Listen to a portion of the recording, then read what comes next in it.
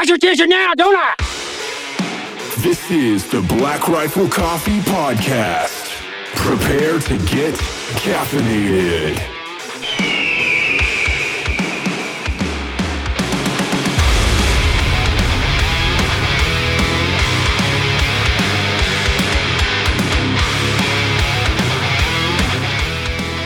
Welcome to the Black Rifle Coffee Podcast. I'm your host for this one, Logan Stark.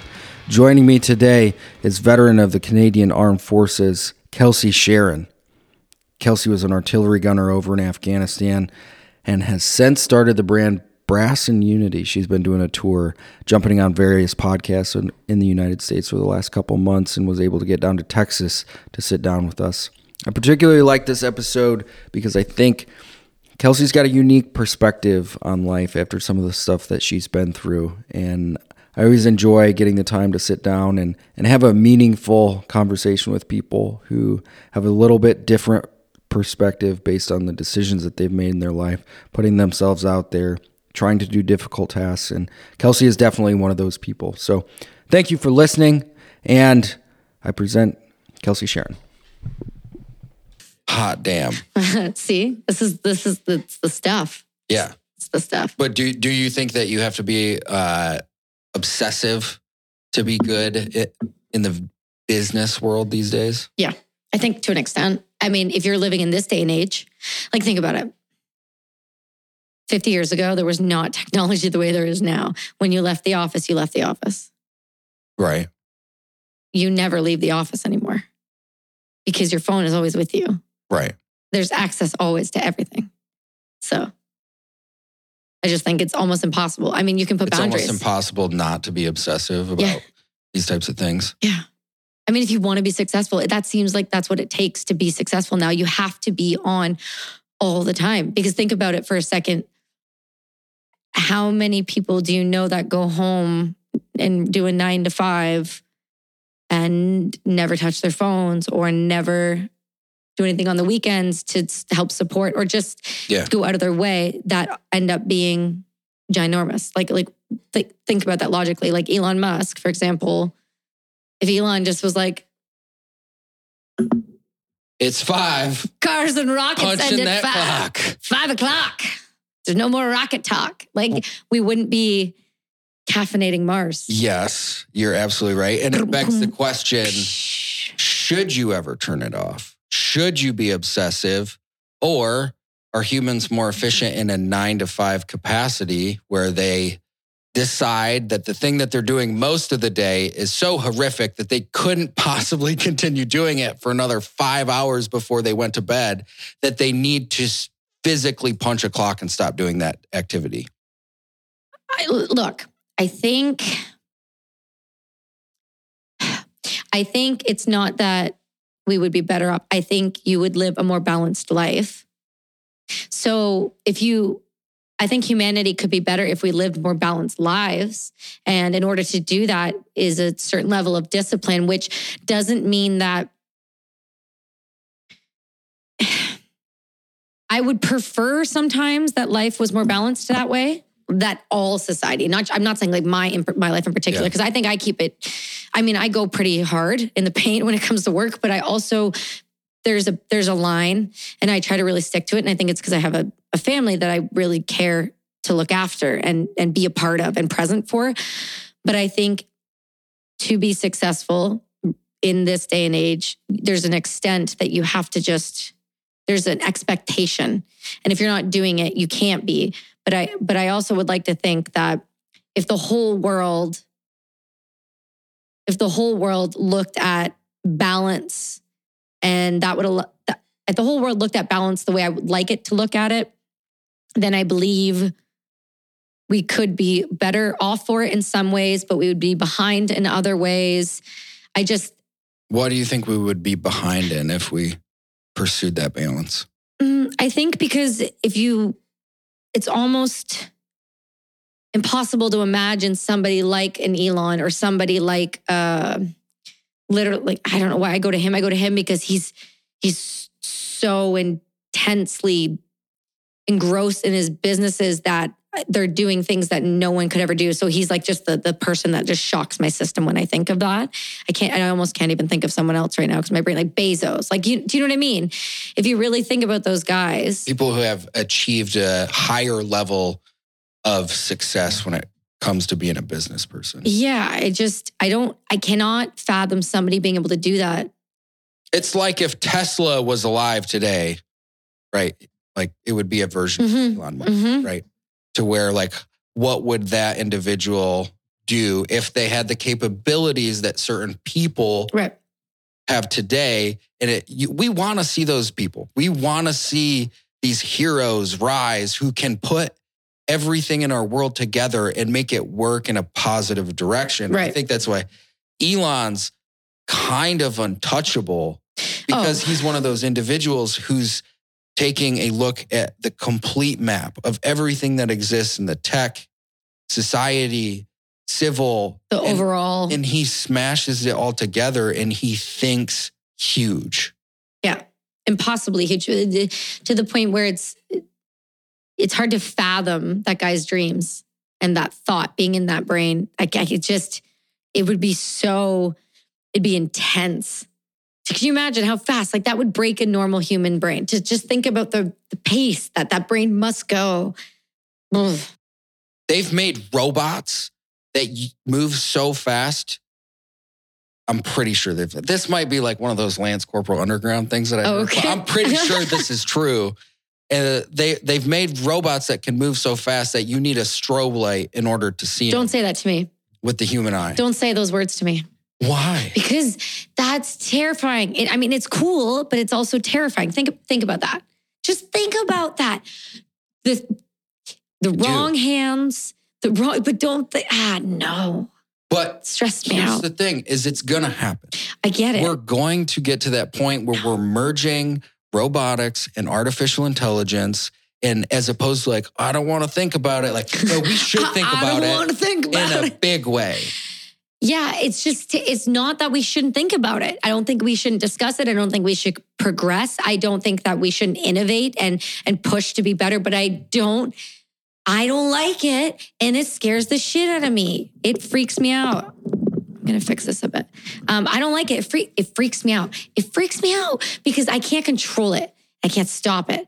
And it's just going to go. And it's exponential growth and it's happening. And look at the growth from the 1900s to today, or even just 100 years. Look at it. It's hard to wrap your head around it. But if you really sit down and break it down, the more you look at it intensely and the more you really realize how quick we have gone from discovering penicillin to robotics doing insane surgeries that most people couldn't try to do on their own. And that's why we're creating robotics to do it. Yeah. So it's almost fail-proof because a robot can't fail.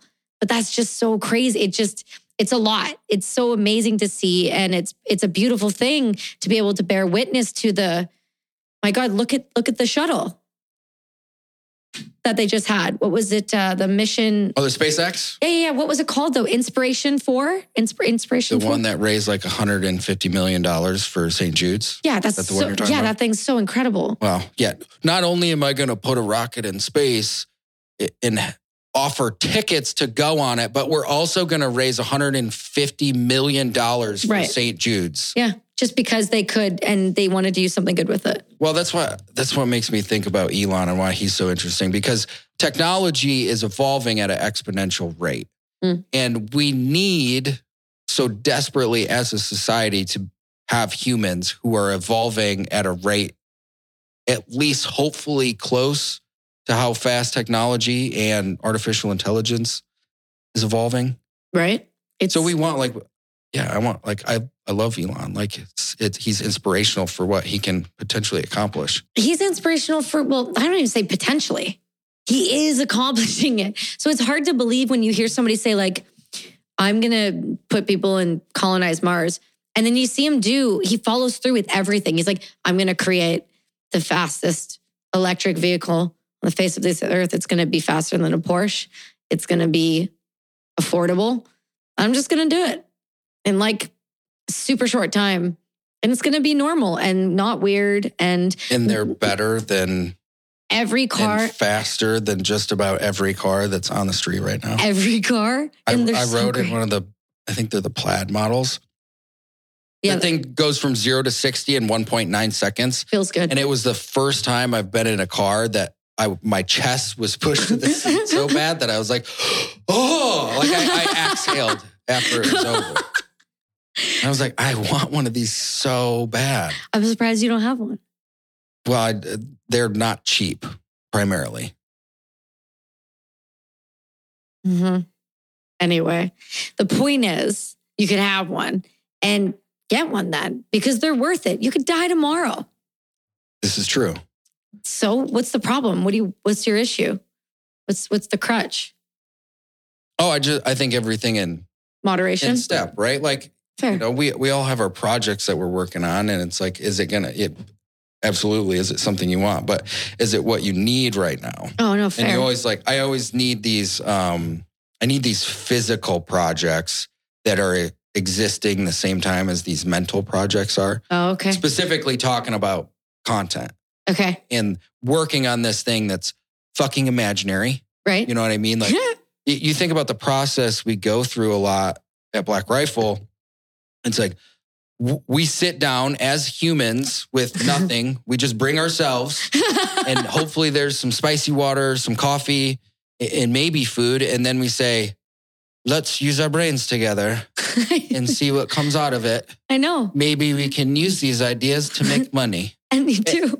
And somehow all of these wonderful things come out of humans sitting down and talking to each other outside of all of this shit that we constantly have now. Yeah. And then working an imaginary thing over time and doing it repeatedly. Yeah. I watched it this week. It was fun. You did. It was exactly, I love that you're describing it exactly how it was. And that's why I like just the way you described that, because it was everything you want a creative environment to be. It allowed for freedom of speech. It allowed for creativity. It allowed for individuals to be themselves, and it allowed for no judgment, and it allowed for space to be accepted. And I felt that, and so that's really cool to have. And I think it's important to acknowledge, because that's not always, I keep fucking with your mic, Matt. I'm so sorry. I'm not used to this type of mic. You don't have to apologize. Okay. You probably fucked something up along the way. No, he didn't. He brought spicy water. You can throw that spicy water on him right now. There's so much equipment there. My soul, look at him. This is the face. I feel sad that no one got to witness that face. I'm sorry, Matt. Spicy water. Can we talk about this? Spicy water. It's a thing with us. It is outside of coffee. I'm working. I'm constantly, I'm like, it's not a super high priority right now, but we're pushing into the ready to drink area. I've been seeing the arena quite heavily at this time. Mm-hmm. And one thing I really want to do, it's just not top priority, is make a sparkling water coffee that's like 30 milligrams of caffeine that you can drink, and you don't have to worry about the caffeine affecting you too much, but it's also refreshing. That's it. Listen, like a bubbly coffee water? Yeah. Like maybe black cherry coffee, something in there. Okay, because then I was going to say, is it going to be like, interesting. That's going to be different. Yeah. Yeah, we're different. Yeah, we're thinking we're big. Different. I mean, there was at no point did I think that at all this week. Right. You were different at all. Not different or just no. There's other words we use. I was super disappointed that the jet ski broke down. Not that it broke down, but we had a good skip planned. Yeah, we did. We did. It was gonna. I was let down. It's okay. Do you feel it? Yeah. You know, those things kind of hurt because I really wanted that part to have, like, because we can't shoot it with you after you leave, and then, you know, Jared should just be documented as often as possible when he's in his various states of wildness. And he had just earlier ripped the rear bumper off of his STI. Yeah, I was there in the vehicle when you were in the vehicle. I don't know if I wasn't. No, I wasn't in the vehicle when that one got torn off. We we were doing laps. And we stopped to move some rocks because we figured out a new line. So he's like, we both saw these jagged ass rocks, and he's like, I'm going to stop and move those. I'm like, you probably should. I really don't want an airbag. That's got to be a reassuring moment when the guy who's driving a rally car around a ranch at super fast speeds is like, I'm going to move this rock for safety. And you're like, thank you. The level of trust probably went up a little bit after. Yeah, that. you know what it was? I'm not afraid of that. I didn't know his abilities though yet. So like, I'm not afraid of going in a rally car. It's fun. I enjoy it. Like that stuff's fun to me. It's all trust. But I didn't know what his like capabilities for actually driving it were in between these large trees and zonkies. I also didn't know what a zonkie was. And then I witnessed two in the flesh. It blew my mind for like a second. Zonkies are so amazing and such a wonderful thing that most humans won't see them. I know they were cool. It was weird. And that makes me, what did you think of the ranch? The ranch is special place. It was. A lot of now, questionably iconic pieces of content have been filmed there. And it has an aura. Has a vibe. Yeah. That place has vibes. Like, it's hard to describe that place. So we took the rally car through there to the back by the range, which was fun because that should be driven with truck and Humvee only, which was also. And then also like a Sprinter van, which, by the way, shot a rock at my windshield today driving here. And I thought it was the most ironic, hilarious thing because I got on the freeway and this van that I was just with yesterday with the guys, and I was like, that can't be them. There's no way that's that coincidental. They were just bombing down the freeway and I just got on right at that time to come here. And it was the guys. It was the same guys that were on the shoot. And they're driving in front of me. I'm just like on the phone with Brady and just smack. And I was like, what?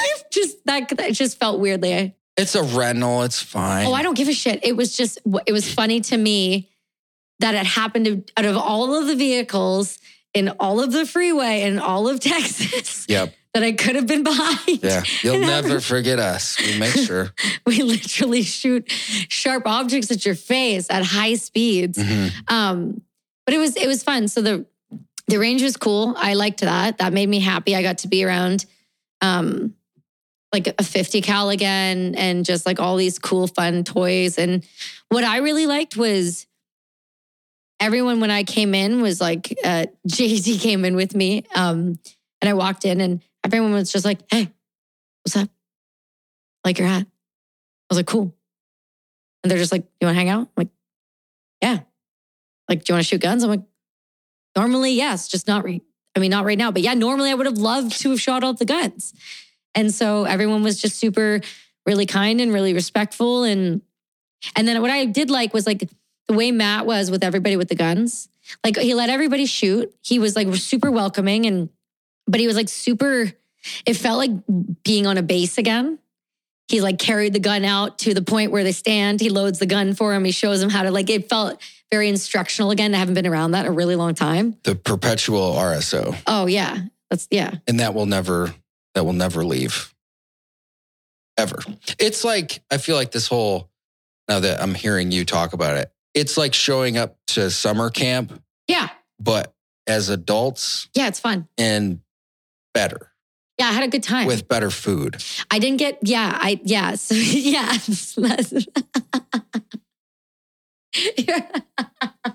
Yeah. Oh, God. Oh, yeah. So, food was good. We had food at the end of the day. It was good. I was happy. We ate. But it was fun because what I liked about it was after all of that, we got to go back to the ranch. And the ranch was cool because it's like the same as it was in the 60s and the 70s. And it's got the feeling that it's the same. And what was cool was you were showing me all like the photos and there's like astronauts go there to like hunt and like this property is massive and telling stories about things. And there's like this mantle and I just remember looking at the mantle and all I could picture was like the fire on and like the astronauts standing there with like a scotch and just like the women. In front of the Cape Buffalo horns. God, it just felt so American. It hurt. Feels right. It felt so right. Yeah. It was a very American, like, I felt like I grew hair on my chest at that moment, like Yeah, that kind of moment. God, that makes me so happy. Yeah, it was super American. So that was great. And it was nice. I got to like hang out. And then there was this, what I really liked about that place was I found this spot in the house that just did it for me. It just hit the right feels at the right time. And it was this big, huge window and these trees, I don't know what you call them. I can't remember what they're called, but they look like they have air plants hanging off them. And I love them for some reason. And I just sat there and I remember just staring at the tree and I felt Those are called Texas trees. Oh, okay. Texas trees. Fact check that. Texas trees.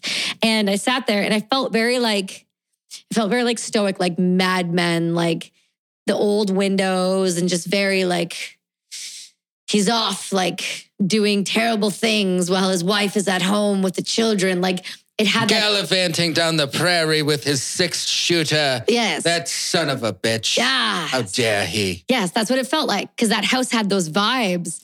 And I could picture somebody sitting there with like a scotch, just staring off into the abyss. It felt really special. That was nice. It was cool to hang out there. And then I got to meet some cool people, which was really nice. Yeah. I really like the ranch.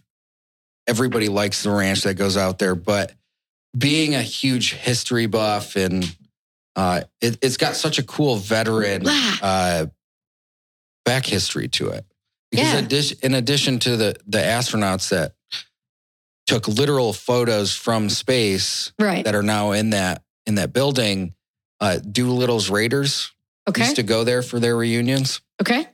They were the popularized in Pearl Harbor, directed by Michael Bay. Okay. So all the guys that attacked mainland Japan after Pearl Harbor that drove the B-25 They flew. They flew. You fly airplanes. You can drive. That is how that works. You drive the Pacific now. But it was crazy. They flew these B-25 bombers off a carrier, and they were the first ones to attack mainland Japan after Pearl Harbor.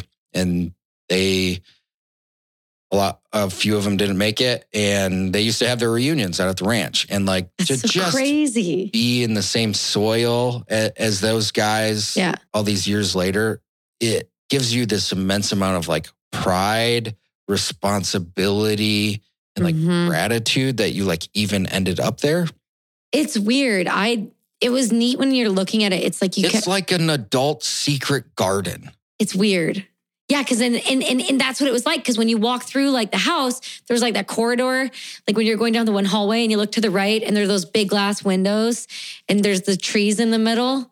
I don't know. It's got this unique design, like the way it's laid out because it's so old and it's got this weird vibe that goes with it, and there's an air about it. Yeah, anything that was designed during the popular days of acid has a different aesthetic feel to it. The layout itself and the way the house flows, you can feel it. Like, you know, the part with the ramp, like it's kind of like, and then there was where I was sitting was down in the other lower area. And one of the guys, the lead singer, JT came down and he missed the step and I missed the same step at the bottom. And then his buddy behind him was like, watch out for the step. It's like an illusion. It's like the way the house is laid out. The floor is very, it's interesting. Yeah, everybody thinks it's haunted. There's one stairway that goes up to just one room. Oh. Which is super strange. I'm really glad you didn't tell me that because that would have fucked me up. It makes me want to go to that, the Winchester house. Uh-huh. Have you heard about this I think it's in California. No, I don't. It was the wife of the guy who started Winchester Firearms. I could be botching all of these facts. Am I right? Okay. Confirmation from the producer. Matt knows. It's right. But she just kind of went crazy and she designed this house so like stairways lead to nowhere and it's a kind of a living maze and they say it's haunted and all this stuff to where she's like, why would people design a house a certain way with these type of decisions in mind? Like, why do you need a stairway that goes to one tiny bedroom? There's not a good answer for it. Like just maybe wanted like an office tucked away up somewhere. Well, that's what else is creepy about it is it's so small. Like the room is so small in general that as soon as you walk up the staircase, Yeah. you're like, I don't like how small this room is. Oh, it's like an uncomfortably tiny room. The design of it in general makes it awkward to even be in there. It's a concerning size for a room that because I guess if you think about it, oh, wait, hold. Is there like, have you ever like checked the walls to see if there's like another room behind something? I mean, we've done a knock or two, but I also know the layout of the house fairly well at this point. And there's a lot of houses in Texas don't have 2 levels. There's no stairways. This house does. Okay. Because it's built on the side of a ravine, essentially. And where one stairway is, there's a big opening and it's just like utility attic sort of thing. Okay. So if you were to punch through the closet of the other room, but I wonder, you would be in a attic, essentially. Okay, so that's what I wonder that though, if there's something behind something that's been like covered up Well, that you don't know about. I'm just saying, if it's an uncomfortably small room. maybe we just go there tomorrow and do a follow-up podcast from the tiny room at the top of the stairs. Terrifying. No, come on, let's do Look it. at Matt's face. I would do that. That's terrifying. I'd have to cleanse myself after that. Everybody that goes out there is like, is this place haunted? Was someone murdered here? And I mean, probably, yeah. I don't think there was. I don't specifically. On that land? I've, as a person who has been in physical space and be like, this is creepy as shit. Who was murdered here? Right. How many people were murdered here and why? But what about on the land? Do you think people have been murdered on the land? Well, I mean, just as a byproduct of time, probably. Okay, that area would have been Comanche territory. Okay, so people and then had San Antonio scalps. was a hotbed of Murder. Yeah, that's one of the things. Okay. Yeah. But it was a power town. There was a lot of important things that were happening on San Antonio. Obviously, the whole Alamo thing too. But yeah, of course, Yeah, I mean, been like just the Alamo. tons of murder in San Antonio. Yeah. See, because I don't know all of that, right? Because I'm not from here. So I forget sometimes where I am, like in the places that have significance. Like, so for example, the Alamo, number one. So, okay, this is the thing about this stuff though. It makes me like burp constantly. And then I feel like super rude. See, this is why I drink normal water or I drink coffee on the show. Hey, just because you have a weakness towards spicy water. I drink it at home. I have a version of your tolerance to carbonation. Okay, sure. We'll do that because I'll just like drink enough of it and I'll like, Yep. Yeah, okay. So I forget that sometimes. So last time I was down in San Antonio was a handful of years now, I would think. Because I came down and I did the Veteran Project podcast with Tim Kay. Mm-hmm. And he was like, hey, let's, like afterwards, we went out for dinner, right? And we went to this Mexican place that was just, I need to go before I leave. It was so good.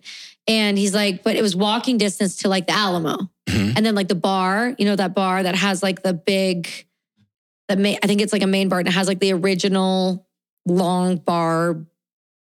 Can someone help me here? You're describing this so horribly. I know because it's I don't know where it was. It was like right down across from like the river, and there's this bar. It's not the Cuban place, is it? I don't know. There's a restaurant downtown called Little Havana, and it's a beautiful, beautiful restaurant. I'll have to ask Tim.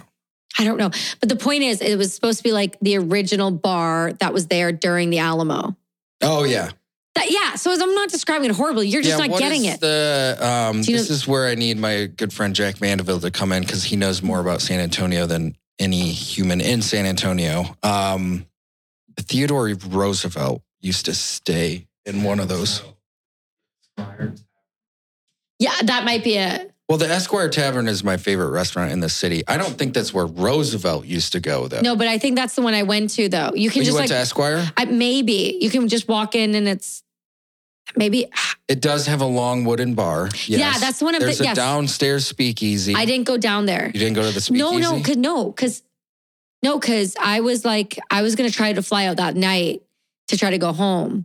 But I ended up flying out like super early in the morning, and I flew in just for that. And I was exhausted. Yeah, that place. Yeah, gosh, you're for the Menger Hotel. That's the one. So I didn't do any of that. So I regret that now. I regret that decision. So that's the thing I used to do. So I would do a lot of like, when I would doing work and stuff, I would be like, because I struggled can you get it together? You're embarrassing me right now. God damn it. So I was still struggling with some stuff. So I just like it took everything to like go and do what I was doing during the day.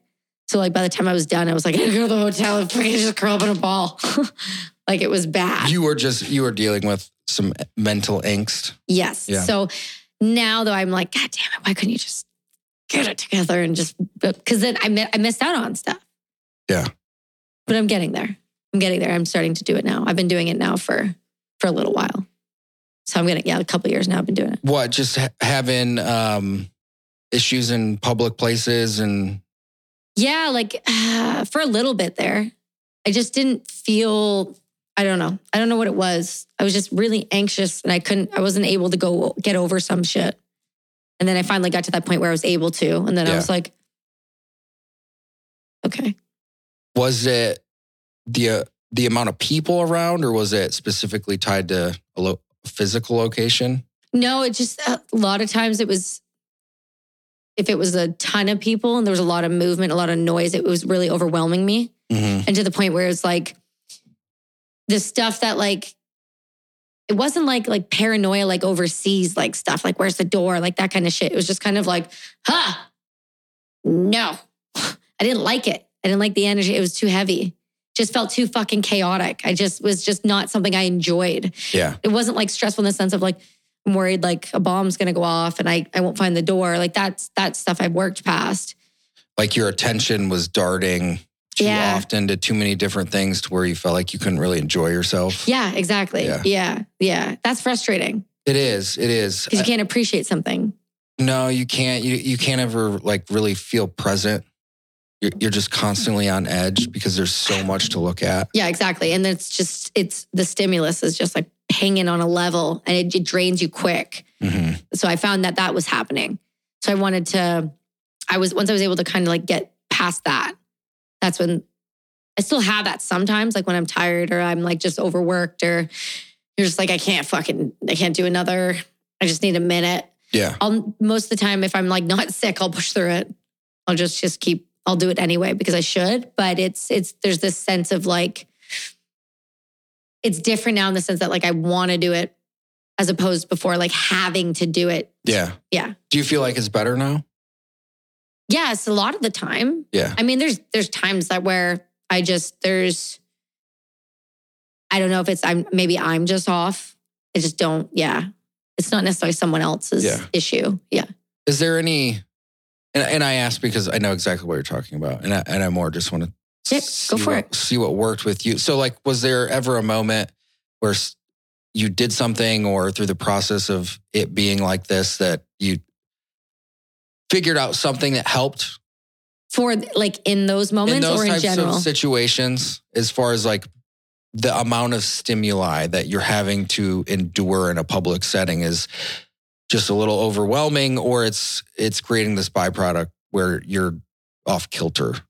I try to focus on something, like draw my attention to something and like intentionally like do it with intent, focus with intent. Okay. Do you know what I mean? Yeah. So like if I'm holding this can and we're talking and and it's overwhelming and there's people moving and I'm getting a lot of stimulus, I just rub the can and go, okay. And I start asking a few questions. You just rub the can? Rub that can.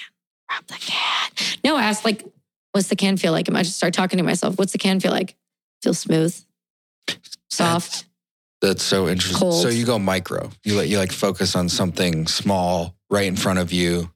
Doesn't have to be right. Yeah, well, because if you can do it then, because what it does then, if you're able to touch something, then you're not just looking at something. You're focused on something and you're getting a tactile, you're getting feedback. You're not just getting visual feedback, right? Mm-hmm. You're getting a tactile feedback. That's helpful, right? And so it's like, well, it's cold. It's like, okay, well, what's it made out of? It's it's made out of tin. It's made out of this. It's got, it's got print on it. It's, okay, was it heavy? It's like, no. Is it like solid? You just ask it. So then your brain just kind of goes hyper focus.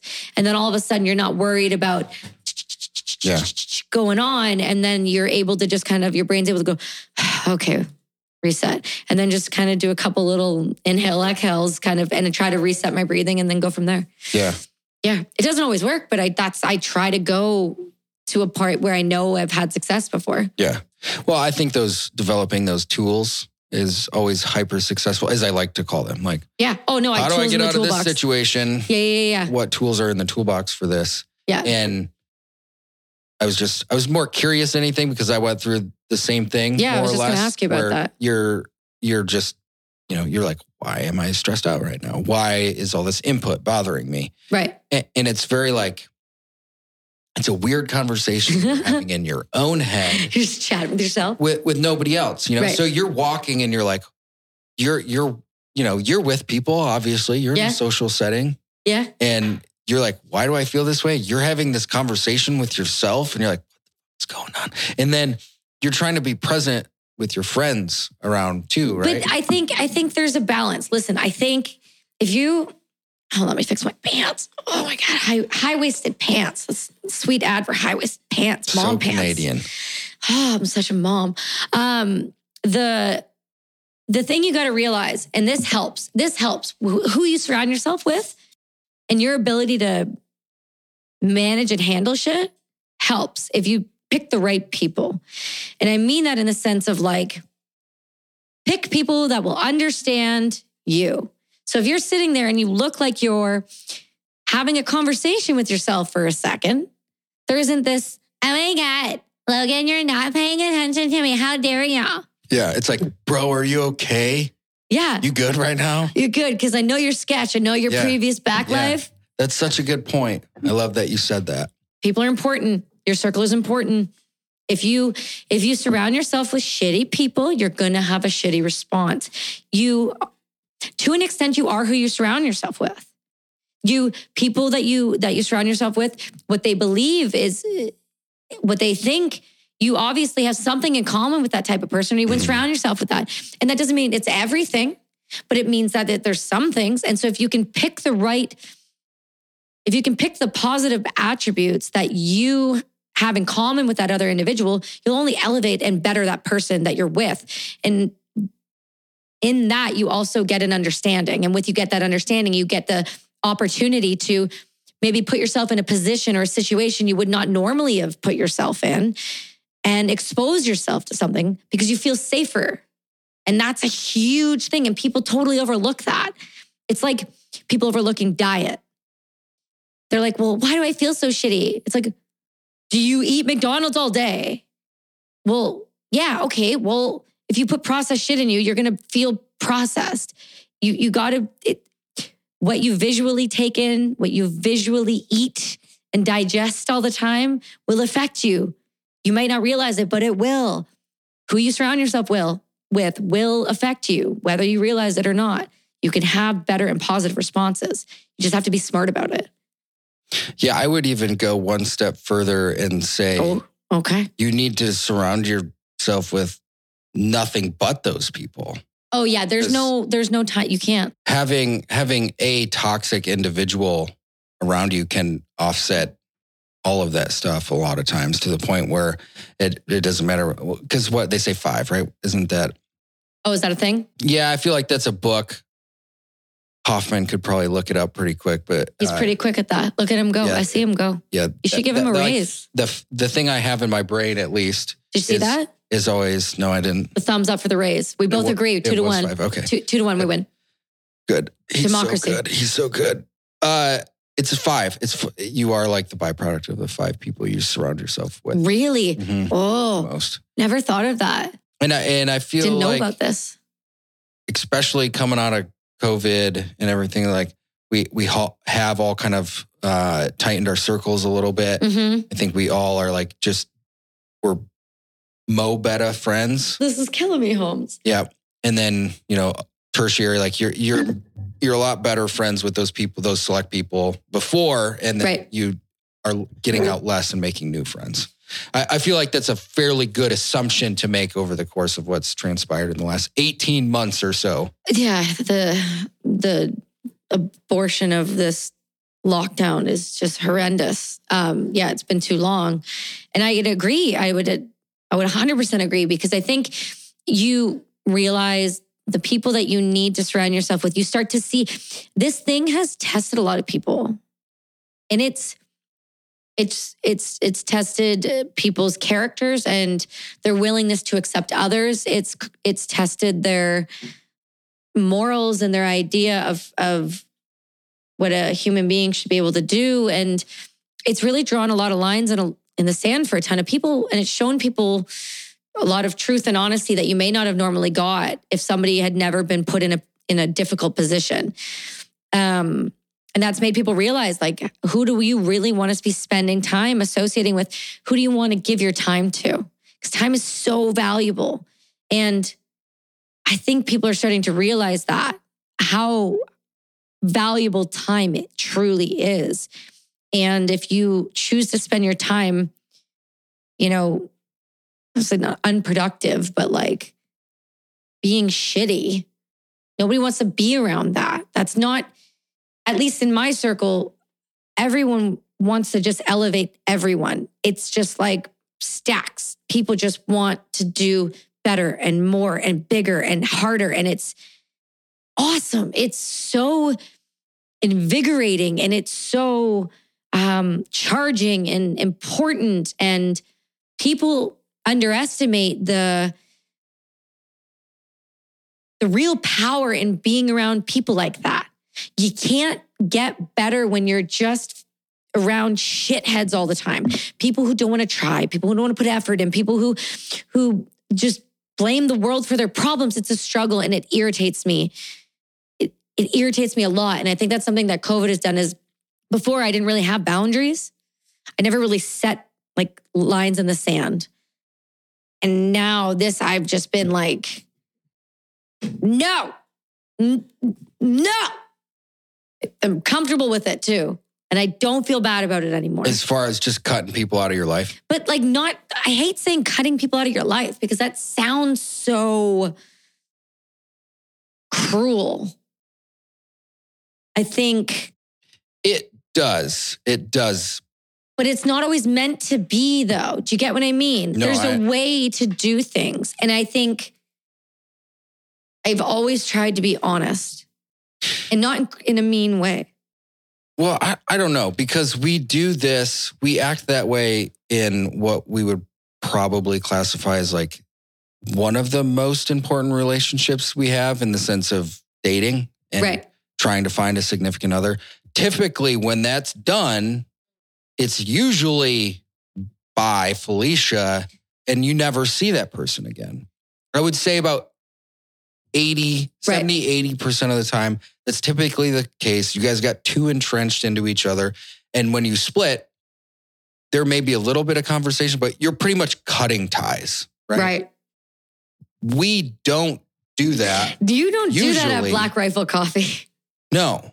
Well, usually because we get into this because we love each other. And so you don't have to do that necessarily, but it has happened. But that's not really how you treat a quote unquote friend, a high school buddy, someone that you knew in the military, to where you evolve and you kind of understand that the impression and input that person has on your life isn't the best. Right. And typically you're giving more than you're getting. Right. And it becomes an emotional, physical, financial drain on you to be a part of that relationship. Mm-hmm. And typically people just don't go, you're done, bye. Right. But maybe they should. Maybe they should break up with that friend. Maybe that should be a thing where you're just like, no, this isn't good for me. And I know I've done it. We're not doing sexual things, but I don't want to talk to you again. I'm sorry. We just need to move on. Is there something you want to talk about? Well, I mean, we're on a podcast. I guess. I mean, that felt close to the chest there. Oh, it's for sure happened. Oh, okay. Yeah. Okay. I just, You're okay. We're catching it. Matt's catching it. We're getting it. Okay, cool. Well, yeah, I mean, of course it's steeped in truth. Well, yeah, I'm not trying to be, I'm not calling anybody out. No, I mean, it was... I just was like therapist pointing it out. It's like, I just wanted you to say. No, I mean, if I'm coming across as passionate, it's just a... Rubik's Cubes. No, something that happened. No, I know. I just don't want to pry on. I don't know what you want to the extent in which you want to get into. Oh, I mean, it's not a big secret, nor is it. I don't know. Super personal. No, it was just a byproduct. It was actually someone that I was originally going to join the military with. Oh. And couldn't go. How come? Medical stuff. Oh, okay. So just like couldn't get the clearance or whatever? Yeah. Yeah. Okay. That sucks. That breaks my heart when I hear that with people who are like so. It was the asthma thing. It was like, I have asthma. I can't go. Oh, it wasn't like I've had 12 knee replacements and I want to be a jumper. And they're like, no, you can't. Yeah. But do you know how jumping works? Like your knees you've had 12 knee surgeries. Right. Like you can't. You just can't. Sorry, Matt. It's not something that you should not be landing on the ground. Yeah. Like, I mean, that's a different thing. If somebody says that to you and you're like, God damn it, man. I'm sorry that they're like, all I ever wanted to do was just be a jumper. And I've had 12 knee surgeries. And you're like, damn it. I feel bad. But it was like asthma. So. Yeah. No, I don't feel bad. It was just I take my feel back bad. I met in college. Okay. Had fun. Did dumb shit together, Right.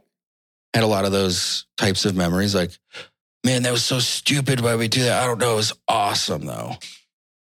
So adolescence. Okay. Yeah. Innocence. You become friends through adolescence. And then as time went on, I mature and become a little bit more aware with how life is unfolding. And man, every time I'm with this person, it has a highly negative impact on me. And maybe it's just time to just say goodbye. Was it decision making in terms of what you were doing, you're on your day to day, or was it emotionally?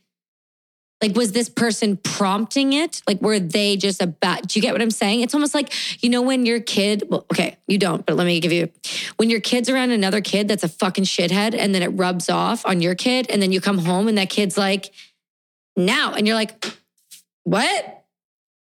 Yeah, I would say that's a fair example of. This is what I don't get, is when you're younger, your parents there to do that for you. And that's accepted for you to just not be around that kid anymore. But when you become an adult, it's weird for people when you're like, yo, I don't like playing in the sandbox with you anymore because you're mean to me in the sandbox and I don't like it. So I'm a grown adult and I'm going to walk away.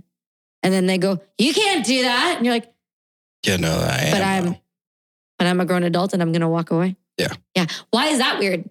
Because that seems weird. People act like that's weird. Is it? I don't feel like it is. I don't think it's weird, but I think others do though. I think it's hard to. I've done that in my life, and I always feel bad because I don't mean harm out of it. It's just like I'm in a different spot, and I'm really okay with protecting that. Yeah. And I think that's okay to be selfish like that.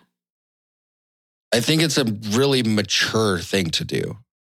And I think in some cases it never mature. What, you don't seem like that's the case? No, I agree with you. I've just never considered yourself being mature before. Yeah, I just no one's ever called me mature. It's so strange. I don't know how to feel. Just had a weird I'm a debateur. Yeah. How dare you? I had that in a weird moment there. Right? Yeah. And then you get these. It's like an adult moment. You are 100% an adult. I know, but it feels like it just feels weird. I think I turned 32 this year and I was like, oh. Yeah, but if you think about it we're all just little kids that just got bigger bodies. You guys got bigger bodies. Well, yeah, we Speak did. for yourself. Do Fair. not have that conversation with me. That's true. I spoke too soon. I'm Yeah, sorry. you really just spoke out of turn. How dare you say such things? My feet are the size of a small 12-year-old. No, you know what they are? They're the size of an 11-year-old because the president of my company, Tally Aldis, who really hates being spoken about publicly because she's so fucking awesome. And she's one of those people that you just want to show the world to because she just makes things better. She hates it when I talk about her. Anyway, her daughter's 11 and she wears bigger shoes than me. I know that because I gave her some shoes and they're like, she grew out of the ones you bought her that you also fit into. And I was like, can I have them then? Because my feet are staying there. She's still growing. She's 11. She's 11. It's fine. You guys can grow. It's whatever. You just throw it in my face. It's fine. It's not how big you are that's important. It's the size of your heart.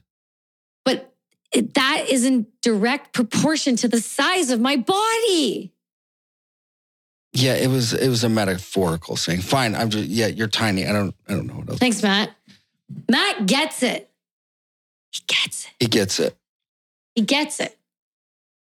Can we talk about something? Yeah, I just want to bring that full circle real Bring quick it. because there is something to be had from that whole friendship conversation. And I think that it is the fact you kind of observe some of it, but what so many veterans intrinsically, I think, are missing when they get to the civilian side of life, or that they don't feel like they have a sense of brotherhood No, that's in their exactly day-to-day it. life. And I think that we're doing a fairly good job of crafting that type of experience where brotherhood is allowed to be brought together through common purpose and Right. unique ambitions and goals and common objectives. Granted, we're not getting shot at and we're not shooting anybody anymore, but it's this very fluid existence of being with people of the same mindset. Right. And I say that as being an important thing because I think it's important for everybody on this planet to know that they can exist in that environment, that it Of is course. capable to do that all day, every Right. day. For Yeah. your entire life, that Yep. you do not have to get stuck in this 9 to 5. No. And to bring it super, super full circle Hit it. with the Elon thing, like I just don't know that's good. how you can be as efficient as a human if you have these on-off switches. No. And I've tested this with myself. Like, how can I be the most efficient where I'm constantly in it? I'm on the grind. My creative brain is humming. Like ignoring the outside world and like, I'm going to go check out for 2 days. Yes, I think that that's important. I think what's more important is that you love what you do so much that it doesn't matter if you do it all of the time. Granted, that's a super difficult thing to accomplish, but it is possible. And if it is possible, why would you ever stop working towards that? You nailed it. That's why I didn't interrupt you. I just let you go because you echoed the exact thing I would have said, but you just said it. You said it without stuttering. I'm proud of you. You did well, kid. You represented well, kid. That's usually what happens. You did it. I'm proud of you. You had a good moment there. Good job. Because that's true. You fucking nailed it. Chesty Puller is smiling down from above. I can feel it. That's all right. Good. I'm glad. It's just the light, but we'll let you have it. We'll let you have this one. Thank you. You're welcome. But it's true. And I'm glad that you echoed that because that's important. I think people they think that they have to be stuck in this life. They don't. And it could be because of individuals telling them they can't or never having anybody push that or harness that or really foster that in someone. But you can. And it is possible. It's been proven time and time again. I just think I'm excited and hopeful that with the pace that we're going, more would want to join in on that fun. Do you know what I mean? I do. Yeah. I do. I personally believe that, or at least my leadership philosophy is leading by example. It's, I guess, from my previous success in life. Right. That's kind of what, and it's easiest to do probably. And it just tees up this existence of an awareness that, like, if somebody else is doing it, I can probably do it. And I think if you get to that point, you also can have this thought of nobody does, I'm not the best at what I do. I'm the only person that does what I do. Right. And I think that mindset of embracing this individualism in the midst of being in existence with close to 11 billion people at this point. It's just too many people. Kind of spurs something important on the, like, oh, I want to have a purpose. I want to bring something to the table in this thing we call a human existence. I think the way that society is shaped, you have to, if you want to evolve, you want to, that goes back to genetics though, right? That innate drive that's built in you to be the elite. That's such a human thing. But it's fascinating to see it on different execution levels. Because you can almost think back to like evolutionary scale and really think you can see who would have survived. It's really fascinating to look at that in modern age, though, and when you think back at it, because that's like what you're talking about. It's like if you know that one person can do it, why wouldn't you just be trying to do it? Why would you accept what you're accepting? I know, there's like people say there's like fucking water, man. It's brutal. Are you okay? No, it is so carbonated. I think because I've had 2 today. You getting the burpees? Yeah, I can't stop. I feel horrible about it. I apologize.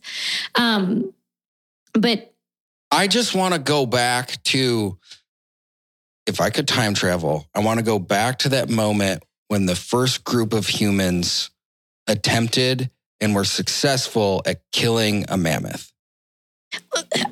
But there's so much to unpack there. So much to unpack there. So this is a byproduct. I've just been digging into the whole carnivore situation a little bit. And once you start doing that, I wouldn't have guessed. I mean, we didn't just eat 2 types of steak for dinner. It was awesome. It's so good. We just had 2 types of steak for dinner. Like Miguel cooked. Okay, so Miguel is this really awesome person that never gets acknowledged. I'm going to acknowledge him because he's been. What do you mean he doesn't get acknowledged? I never get a chance to acknowledge him, so I'm acknowledging. Oh, you are? Yeah. Okay. I think it's important. I think he's a cool guy. He is. And he works really hard. Anyway, so Miguel absolutely does. Yeah, and he cooks like a champion. So he's Cuban. Is that why? I can't say that. I think in part. I cannot say that. Can you say that? Yeah, all Cuban food. Can you say that? It's awesome. Okay. All the Cuban people I know make awesome food and awesome coffee. Yeah. Mm-hmm. I just don't. I don't know if I have a Cuban friend. No. No, I'm trying to think because I like. What do you do now? I know Miguel. I love him. He's great and he's amazing. And we were talking earlier about like being parents and like stuff a little bit. Like, and he's just really, it was cool to hear him talk as a dad because you see a different light turn on than you see like at work and like all of those things. Yeah. Anyway, he made a steak tonight and he was like, here's your starter. Here's flank steak. Here's your main. And it was, would we have a ribeye steak? Mm-hmm. It was so good. And he was so like, instead of like tried to force me to eat meat the way you guys would normally eat meat, I was like, can you cook it a lot for me? Can you cook it a lot? He's like, yeah, that's shameful. And I despise knowing you now that I know that about you. But he did it and he was kind about it. He didn't make me feel horrible about it. Yeah, I don't know. To me, it's like someone asking for sugar and cream in their coffee. I know. And at the end of the day, they're still drinking coffee. So it's okay. I know. But every time we go to a nice restaurant, my husband is like, just before she speaks and opens her mouth, please just give my dearest and deepest apologies and give her the worst cut of meat because that's what she deserves for having it cooked the way she has it. Yeah, he hates it. But he does it for me though because, I mean, he loves me and I'll bitch. We like what we like. My grandpa was the same way. He wanted he always wanted his burgers like well done. Yes. Like what? And he was like such a freaking American dude. Like you could have plucked him right out of the American Graffiti movie. You know, just grew up building cars and he got married at 19 and worked for the city. And probably never even went on a computer. I love how your face snarls up when you're talking about an old man and he's always like, he did this and he just, like your face just immediately turned into an elderly man. Probably. Who is just very strained all the time. I'm imagining looking at my grandpa. I know, but it's just funny because I just watched you go there. Mm-hmm. I watched the whole transformation in front of me. It was intense. My grandpa was very inspirational to me. He, one, because of how dedicated he was to his family, and two, how much he wanted to do stuff himself. Independent man. Yeah. Yeah. Whether it was like a big project, something around the house or, you know, a larger scale maintenance thing. Like he wanted to be doing it himself. Busy guy. And that made a huge imprint on me. And I think about him as a lot as we work into this digital age. Interesting. Yeah. He's always one that's like bringing me back to this messaging of like, dude, work with your hands. And it's funny because both him and that specific message were wrapped up into one of the messages that I got back after I got back from Mexico. Well, it happened in Mexico, but going down to Mexico to do Ibogaine. Right. And typically get a, just some sort of lesson-based, awareness-based, like here's like a current state of where you're at. Mm-hmm. Sometimes it's just see yourself. Sometimes it's here's something that you need to take away to improve your life. How many times have you done Ibogaine? That was the first time. Oh, okay. Yeah. Okay. So you went, and that was the most recent one? Mm-hmm. Okay. And that's, yeah. It's interesting because the thing I learned when I started dabbling in that psychotherapy and then psychedelic therapy and things like that is your family is always somehow like woven in to something, some aspect of it, some learned behavior or something. And it really helps to understand it. And you see people differently afterwards from it and you can understand it differently. And I just like that those types of treatments help you not only like move forward, but like do so much back work and just kind of fix things that were so damaging that will stop you from becoming this person you could be. And I just think they're really special, like when they're used properly. And it's nice to see others have experienced those things and have positive results and healthy results and long-lasting results and impactful results from that. It's nice. It's nice to see that. And it's important. I think it's really important. But I think it's fun because that's the common thing with, I feel like people who have done therapies like that is they all seem to have a deeper understanding of themselves and their families. And when you talk about things like that with them, it hits on a different note. It's not like, my grandfather worked hard.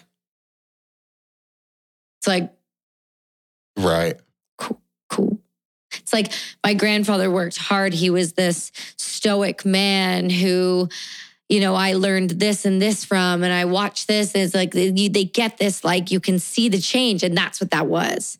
That like face, that whole like in depth without even realizing you're doing it. That's what that was. And that's when you can almost tell right away somebody has experienced something that you don't get outside of psychedelics. Say more on that. What do you mean? When you say get more outside of psychedelics? Like insight. I find you get a different insight. Do you feel like that's the most powerful insights you've gotten as you've gotten out of the military? Oh, like in terms of things that I've done that have given me the most insights? Yeah. Yeah, I mean, I think as you obviously get older and you develop and you learn more about yourself, that comes with time. But I think there's ways to assist and maybe just like rocket ship that level shit. And like that takes commitment and takes effort, and not a lot of people want to do that. And so if you do get the opportunity or you have the wherewithal to dabble into something that is that exploratory and you're looking inward. It's that much introspection. Oh, there it is. God damn it, Matt. You're welcome. It's Matt's fault. Mm-hmm. It's fine. It's God knows what hour. It's fine. Matt, when people are able to look and really, really kind of stare into the mirror and see themselves for what they are, that in itself is powerful and healing. And it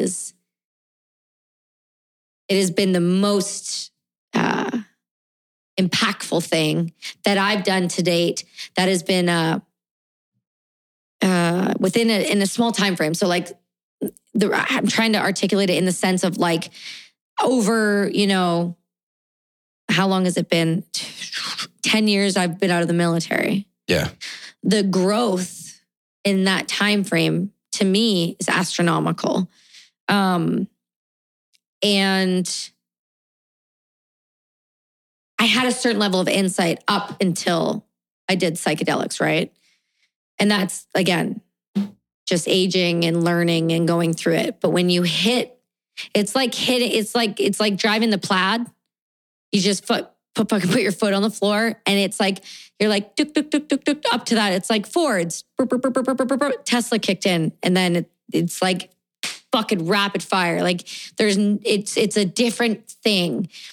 And if you choose to do that, you learn a lot about a lot of yourself in a really tiny time frame.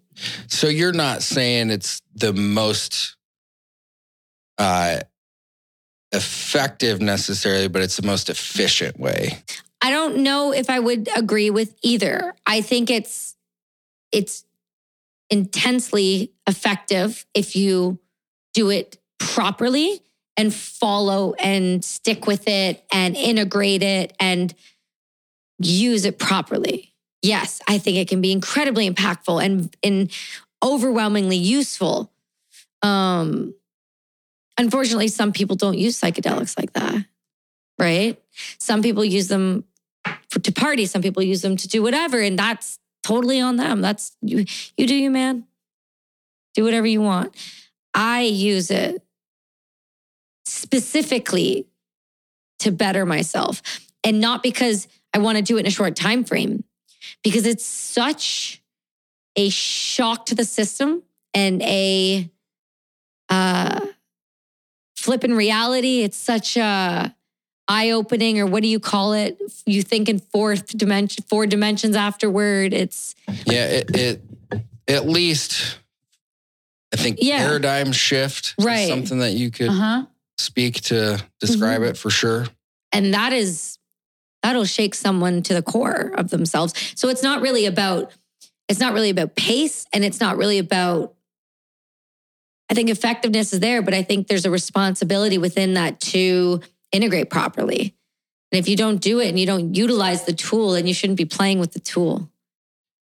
Yeah, I agree. It's like pouring gasoline on a fire. Yeah.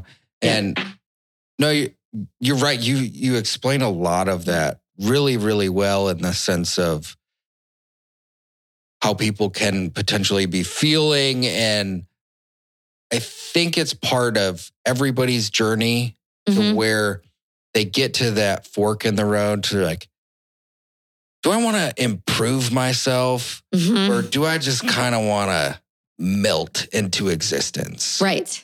Do I want to know what it's all about? Right. Or do I just want to put my fingers in my ear and la, la, la, la, la, la, the rest of existence? And that's fine if that's you, but I can't be around you. You can't be in my orbit. You can't be in the atmosphere. I can't feel you. I can't see you. That's horrible to say. I'm a horrible person. I can't, because that affects me though. I pick that up. I feel that stuff. Well, I think you can still exist with them. Maybe not, but like those 5 people. That's what I mean, though. I mean, they're not within the 5. Oh, you can exist and like live. Like you can, if you want to do that with your life. I'm not going to be like, you're heinous. Get away from me. I don't want to like you're contagious. Like, no, I just mean I prioritize certain people based off of how much we jive. And there's certain people I jive with just happen to be a certain type of people. It just is what it is, man. Try harder. I don't know. Just try. Yeah. Just try a little bit. Like just for like yourself or like your family or like society, humanity. Just like give a shit. Yeah. Ask that question. What is important for you? Right. What gives this life meaning? How do you work to improve that? Correct. And it's not easy. There's a lot of speed bumps along the way. Yes. And going backwards significantly. Mm-hmm. Oh, it happens. Even after you, that's something people, that's something too that people I don't think talk about. Just because you do it doesn't mean it. Woo, I'm facts. Woo. Like, no. One time doesn't change. Like, it's a continuous work. It's effort. It's thought. It's time. It's all of the things that you have to put in to keep it moving, to keep it healthy, to keep it rolling, to keep it being better. You have to. This isn't a magic pill. This isn't like a. What's that thing they say? It's like, it's not like it's easier to take a vaccine than it is to lose weight. Like it's not a cure all. You have to fucking work at it. And psychedelics are like that. And I think if you use them, they're like that. You can make them be a part of self-improvement. It's like people who are like, their life is so bad, they just have to go on vacation. They grin and bear it and hang onto the fucking seats of their, like they're just hanging onto their seats. It's like, I fucking hate every day of my life. I can't wait for that 1 7-day vacation of my life. Like, can you imagine living like that? Like, that's what that is to me. It's like, I can't not do it. Like, I don't want to go through life feeling that horrible all the time, hating everything I do. I want to use psychedelics to make it so that I can be so healthy that every day can be a vacation. My brain doesn't have to be a battlefield and chaos.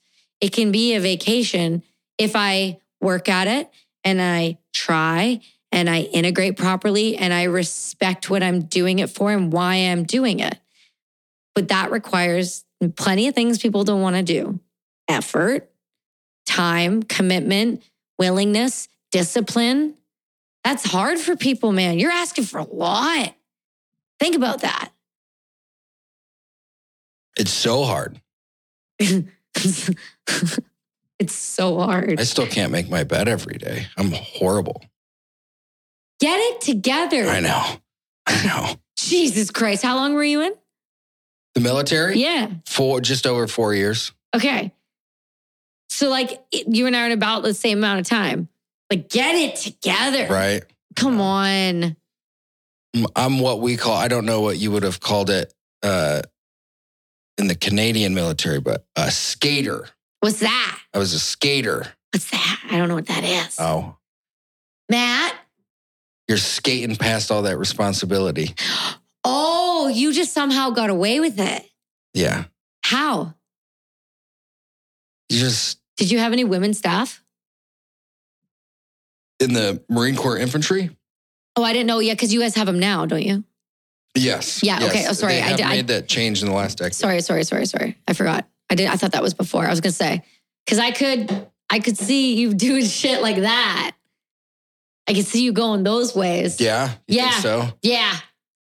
Not like doing You anything. think I'm a little chow thief, a little blue falcon, just jumping in there.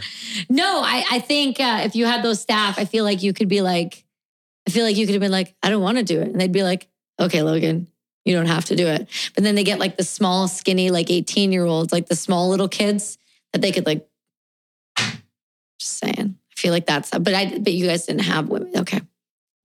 So then how did you get away with everything? Get away with what? Just not doing. No, Tell me your flaws. No, I'm totally Tell me your kidding. deep dog flaws. I'm totally kidding. Are you though? Yeah. I don't know about that. Well, it's just There's some it's truth a to joke. that. Like Evan Hafer, the founder and CEO of Black Rifle, like he's a phenomenal human. He doesn't email me back. He's one of the, I don't know how many shows I've said that on now. Like 12.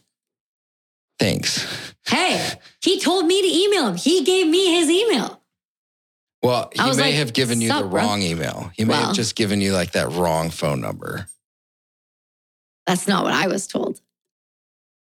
Who knows? He's a busy man. Yeah. People got stuff to do. We can inquire about that later. It's all right. I'm not worried about I it. don't even remember what. Oh, he's Just enjoy teasing Evan people. loves, he's a chow thief. Oh. Yeah. Oh. Yeah. Tell me more. He will get inside your food. Oh. Okay. I get it. It's like nobody likes a chow thief around. No. It's aggressive. Because if you get that Chili Mac MRE, We didn't have those. you set it aside And you're just waiting. and then it's gone. That's him. Yeah. That was you? No, that was Evan. But that wasn't you though at all? No, I wasn't a chow thief. Not even a little? No, I was a skater. So you can't be both. I think it's like there's probably a personality test there.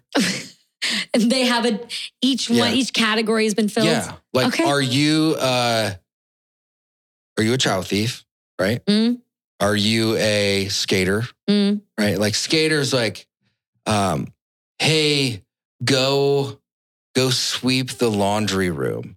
And then all of a sudden you disappear. Yeah. Like you're just gone. Oh, there Like, was plenty of you. I know all about you. Right. You went to Mhm. chow and you never Yeah. came back. Yeah, right? yeah. Skater. Blue Falcon. Break it down. You don't have Blue Falcons? No, but this is my show too. So want Okay. to explain that for people? A different way to say buddy fucker. But this No. person would be someone who like loses their sleeping bag like right before they have to go turn in all their gear and steals their roommate's sleeping bag Oh no. so they can have all their gear when they turn it in. I've never heard that terminology before. No, No. it's a pretty popular thing in American military Okay. Wow. culture. Yeah. Was there any other ones? I'm sure there is. Well, in the Marine Corps, it's not a person, but it's an affectionate term for the Marine Corps called the Big Green Weenie. Okay. And we would use that to describe any time collectively as usually a platoon or higher size element Okay. was collectively fucked. Oh, So, okay. you're on a field op. It's Friday night. You're supposed to hop in the 7 tons at like 1600 Okay. and they don't show up. It starts raining and you don't get out of the field until Saturday morning. You would be like, Green Weenie strikes again. I feel like I'm learning. I'm learning so much. I'm excited about it. I need a little dictionary. Did you guys have any non-affectionate terms for people who were Shit pieces pumps. of shit? Shit pumps. Shit pups? Shit pumps. Do you remember me saying that? You said you listened to the episode. Shit pumps, as in like a bad trip, like a shitty trip? No, as in like somebody's a shit pump. No, I don't remember that. Yeah. That was we talked about that with not on our show, the Andy one. Remember? Oh. Yeah. That was it ended up being a thing. People are shit pumps. So it's like the guy or the girl that the human being that was not good at their job. And they were just more of like, fuck. Again, you're the fucking, like, you're a shit pump. Like, you're just not, like, you're the guy who has an ND on an artillery gun on a 105 howitzer. And I guess what? That happened on our graduation. So. What do you mean on your graduation? So the day that you become a gunner is the day that you fire a live round for the first time. Well, we practiced on the 105 howitzers. I think they were the 105s. Your graduation is also the first time that you shoot the gun? No, it's not your graduation of the actual graduation of becoming an artillery gunner. It's the time that you go from being getting called a private to a gunner. It's like the first time you become a gunner. So like you graduate later, but like your cap badge, I guess you already have your cap badge changes from the cornflake in basic training to your like artillery gun. Like cap badge. So it's way cooler. Goddamn, yeah. Okay. It's a good moment. So it's a good time to be confident. Yeah, we had one.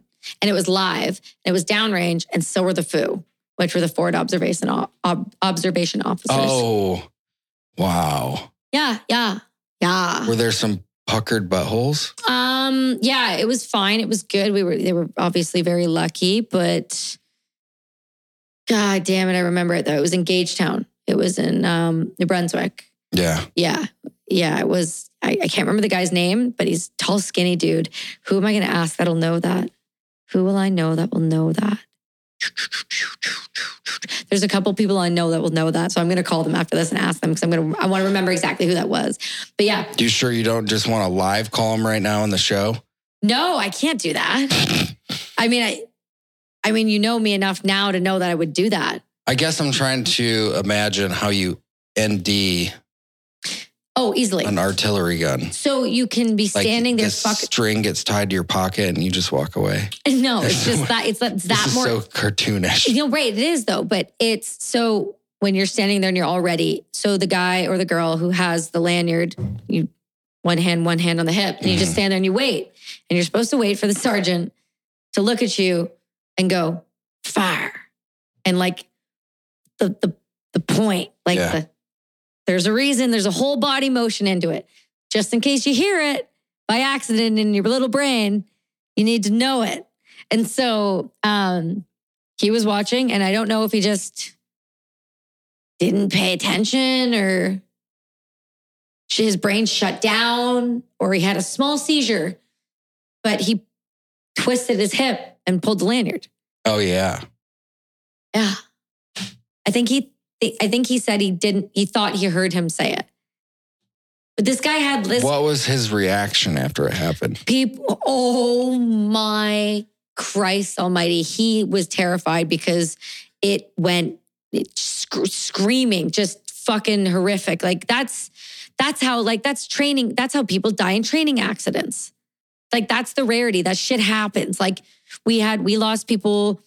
I don't know if I think it was the year after me that did workup training in Alberta, and like a tank rolled. Like shit happens in training. People accidentally shoot people in the fucking head. It happens. We had in Alberta, we had another one of those in workup training in Wainwright, Alberta. We were in the back of a truck. I remember the name of the person. I'm not going to say it though. Probably shouldn't. Not going to do that to him. But for once, I was proud of myself for having like memory recollection. So I just wanted to like acknowledge that I was real cool and remembered something for once. So it's like whatever though.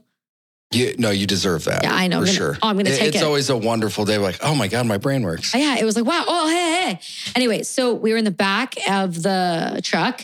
It was like a tented truck. And we were all just sitting there waiting. It was the first like whole, I don't say company, but it was like the Air Force was involved. Everyone was involved. It was like, I think it was Operation Maple Leaf. And we were just doing this like live. So there was way more people to embarrass yourself in front of. Bro, everybody was there. And the artillery gunners went out, and we were playing infantry for that part. Like we were just being like, we weren't doing artillery. And we each got, I think it was like 4 or 5 live rounds. I think it was 4. And we had to load around, chamber around, wait. And he fucking popped, and it shot through the roof of the tented truck. And I just remember going, oh no. Because you hear a live round go off and everyone just fucking turns and is like, what happened? Like, because that's, you know, when that happened. And it was in the truck. Bro. In the truck. Oh. Not like straight up either. Like, oh. Yeah. Yeah. No. It wasn't good. Was it a 105? No, it was a 7.62. Just like a... Oh, a rifle ND. Yeah. Gotcha. Yeah, so we had a rifle ND during then, and then during gauge time, we had the 105, 40-pound round. It's fine. It's fine. It's fine. Why are you even judging? It's fine. It's not even a big deal. So whatever. I was pretty close to being on the receiving end of Ooh. 155 at one point. Please tell me about this. Yeah, because it wasn't fun. It wasn't fun at all. That was like a massive fear of mine. Being on the receiving end? Well, no, both. Being on the end that drops on someone that it shouldn't drop on. That's a real fear, man. It should be. Yeah. But then like, you know, some people that also like that run those guns with you and you're like. It was a byproduct of the chaos of combat intermixed with the fact that we were a little angry. We were a little angry. We were fighting angry. Oh, so you were going for it. We may have like collectively done some things inside of danger close ranges that wasn't exactly by the book. Okay.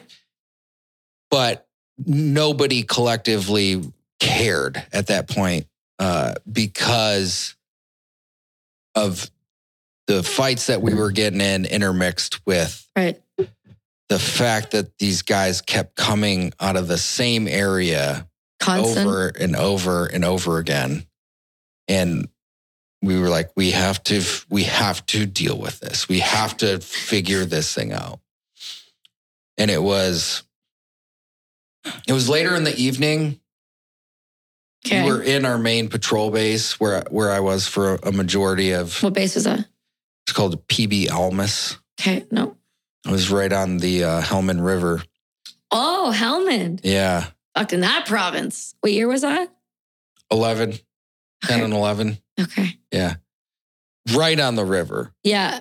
Like we had to cross this little single pane footbridge in order, because the bridge, we thought we could make a better bridge than what was there. And it wasn't a dinky river. It was. Did your engineers come in? Yeah, the engineers came in. They tried to put a bridge over the existing Afghan bridge. How'd that work out? It didn't, not really. Okay. Nope. So why didn't we blow and restart? Blow what? Why didn't we blow the bridge and rebuild properly? Because they fucked it up. Oh. Yeah. Oh, okay. The mechanical bridge that they brought in was just at too steep of an angle to drive anything up it or take a donkey cart. How? Why is that not? How did the military fuck this up? Is that what you're asking me? But I thought you were supposed to be like, I'm a special guy.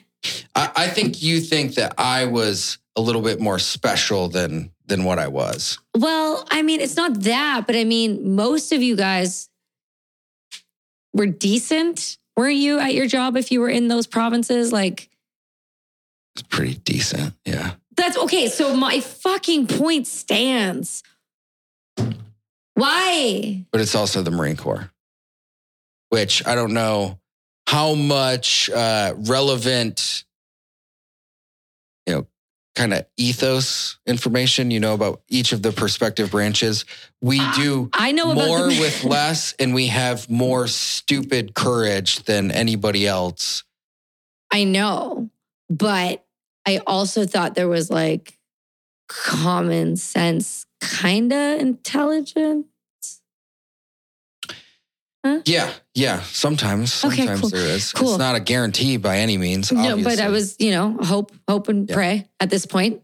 So every time we had to cross this footbridge, which was every time we left the wire, we would have to leave with 40 plus pounds on our back on a swaying footbridge that if you did fall, like no ifs, ands, or buts, no one's coming in after you. You're sinking to the bottom of the river. Did anybody fall? No, surprisingly not. That's actually not bad odds. I mean, considering that thing being that sketchy. Well, I wonder, did the Afghans ever maintain it? Was there ever a point where, like, before that, they looked after that base? Yeah. I don't know what ended up happening to that base. Because we were co-located there.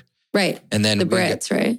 No, not the Brits. Well, the Brits, we took over for the Brits. Oh, okay. We took over for the 40th Marines. Okay. They were there before us, but when I was there, we were just working with the Afghan National Army. So it was, they had their own little area in the compound, and then we had Yeah, because I know the guys that I was with, they were in Helmand, like all through that fucking place. Yeah, if I didn't trust a Marine to do maintenance on a bridge, I definitely wasn't trusting an Afghan to do it. Well, no, I don't disagree with you. I just throwing it out there. Because, like, it's better that it's not you that falls in to, like, do the maintenance. Yeah. Or an American.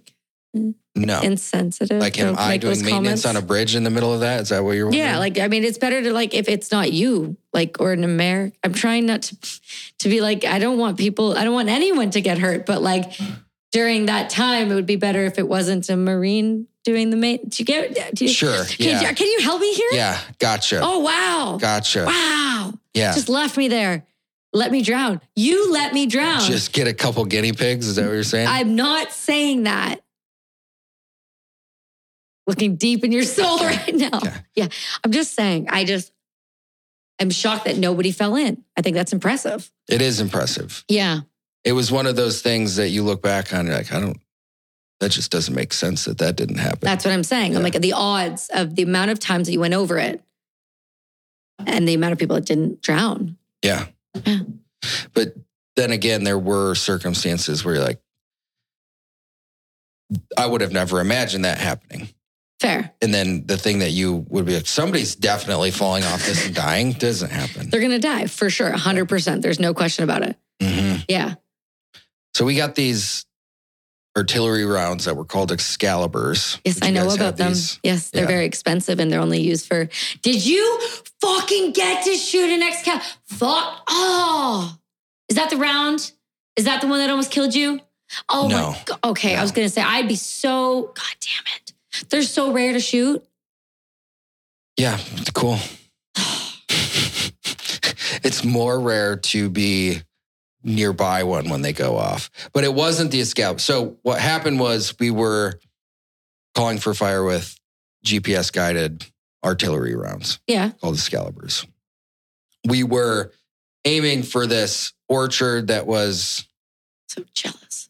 800 meters away as the crow flies. Oh, why? Yeah, it's close. That's tight. It's close. Oh, that's too tight. Yeah, it's too tight. Mm-hmm. It was too tight.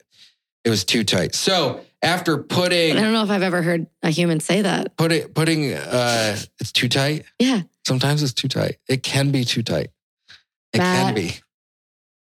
Can it? Yeah. Okay. And now the burping starts again. That. So we're not having success with these Excalibur rounds. Because it's too tight. It's too tight. So the line / I don't know who exactly made this decision. It doesn't matter. Okay. But they switched from these Excalibur rounds to airburst rounds. Why wouldn't they just do HE? Why would you do airburst that close? Because specifically we were trying to shoot in this orchard, right? So I get it, but like you went from a GPS rocket propelled, pinpoint accurate round within danger close territory and then swapped it for something that explodes in the sky that's designed to cover a large area with 800 meters. Okay. You got it. Marines, feeling good. Okay. logic. Keep going. So as it turns out, they didn't recalibrate the guns Okay, this is getting good. after they switched the rounds from being a GPS guided one to the Okay. airburst rounds. Uh-huh. Were these Americans firing this? Yes. Okay, Yep, it just sure wanted was. to clear that up, making sure we know who was firing that. Yep. And it didn't go the same place that the Excalibur ones went. Surprise, surprise. Mm, The first 3 hit over the river. okay, so nothing. Minimal shrapnel to the front of our base into the Hescos. Okay, so that, again, would have killed. Okay. Yeah. Cool. Yeah. I have all this on video, by the way. And then, What? yeah, my team leader is on the front and he's like, "Whoa, that's too close, man." As he's saying that, Yeah. hear the next one come down. And you Yes. just see the camera shake and then you hear 2 more. Did anybody decide to call it in? Well, or? yeah, there was like, every swinging dick was yelling ceasefire at the top of their lungs after that. Oh. But it happened so fast, you really didn't have time to respond to it whatsoever. Oh, that makes me feel sick. I was walking to the front gate of the base, Yeah. or the front wall. As the second one was coming down, I sidestepped Mm-hmm. to the left, like 2 feet behind a cement pillar that was holding the gate up, Yeah. the open gate, and just like split second, just missed the shrapnel by a split second. Like I could hear it go by. I've never been shook so bad in Yeah. all my life. I've been nearby quite a few explosions. My whole entire being was never shaken like that, to the point where Oh, it's for a split second, there is makes me no feel sick. plane of reality. No. The horizon, it completely fucks with your equilibrium. And it feels Ugh. strange to like come back to being settled after experiencing that intense vibration. What happens when a call like that is made and comes that close to killing people? Like who gets his shit for that? Or did anyone? There was an investigation and nothing came of it. Because obviously mistakes happen in war. Like I get that, but like that's a mistake. That's like a take out your own fucking base mistake. Like that's not something you walk away from normally mistake. Yeah. Oh, okay. Yeah. Yeah, I like it. Yeah, sort of par for the course for that go around. Oh, but I mean, how many deployments did you do? I did 3 total. In 4 years. Yeah. Yeah, only one of those was to Afghanistan. The other 2 were Muse. There were what? Muse, military or Marine expeditionary units. So that's when you get on ship. Ship. Yeah. But you're a Marine. Don't you do land things? Are you being serious right now? Well, I just didn't understand. Like you guys are all ship. Marine. No, I know. Marine. Water. I know, but I think of Navy when I think water because we don't have Marines. We have Army, Navy. Yeah, Air Force. haven't you heard that joke? The Navy's just the Marine Corps Uber. No, what? That's awesome. I didn't know that. Yeah. That's fucking hilarious. Technically, we're a department of the Navy. I didn't know that. That Mhm. makes a lot more sense now. Yeah. I'm understanding it now. Huh. Interesting. I understood the name, but like I didn't understand. Like, no, that's fantastic. Yeah. So you get put on a ship. At any given time, there's multiple Muse floating around Just each of the oceans. just floating. Yep. Just waiting for shit to Just- pop off. A motherfucker would. A whole bunch of, shaven, testosterone-filled Disgusting men. men stuck on a ship, 6 to a bunk, just ready to go. Just if you logically think about that and break that down and look at that, that's just such an odd thing to do. Am I wrong?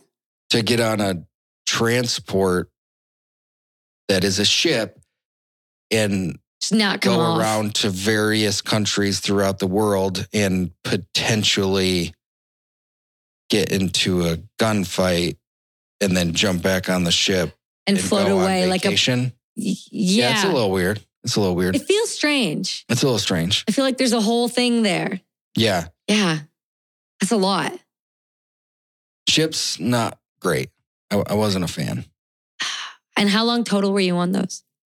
The first one was 7 months total, with probably about half of that time was on the ship.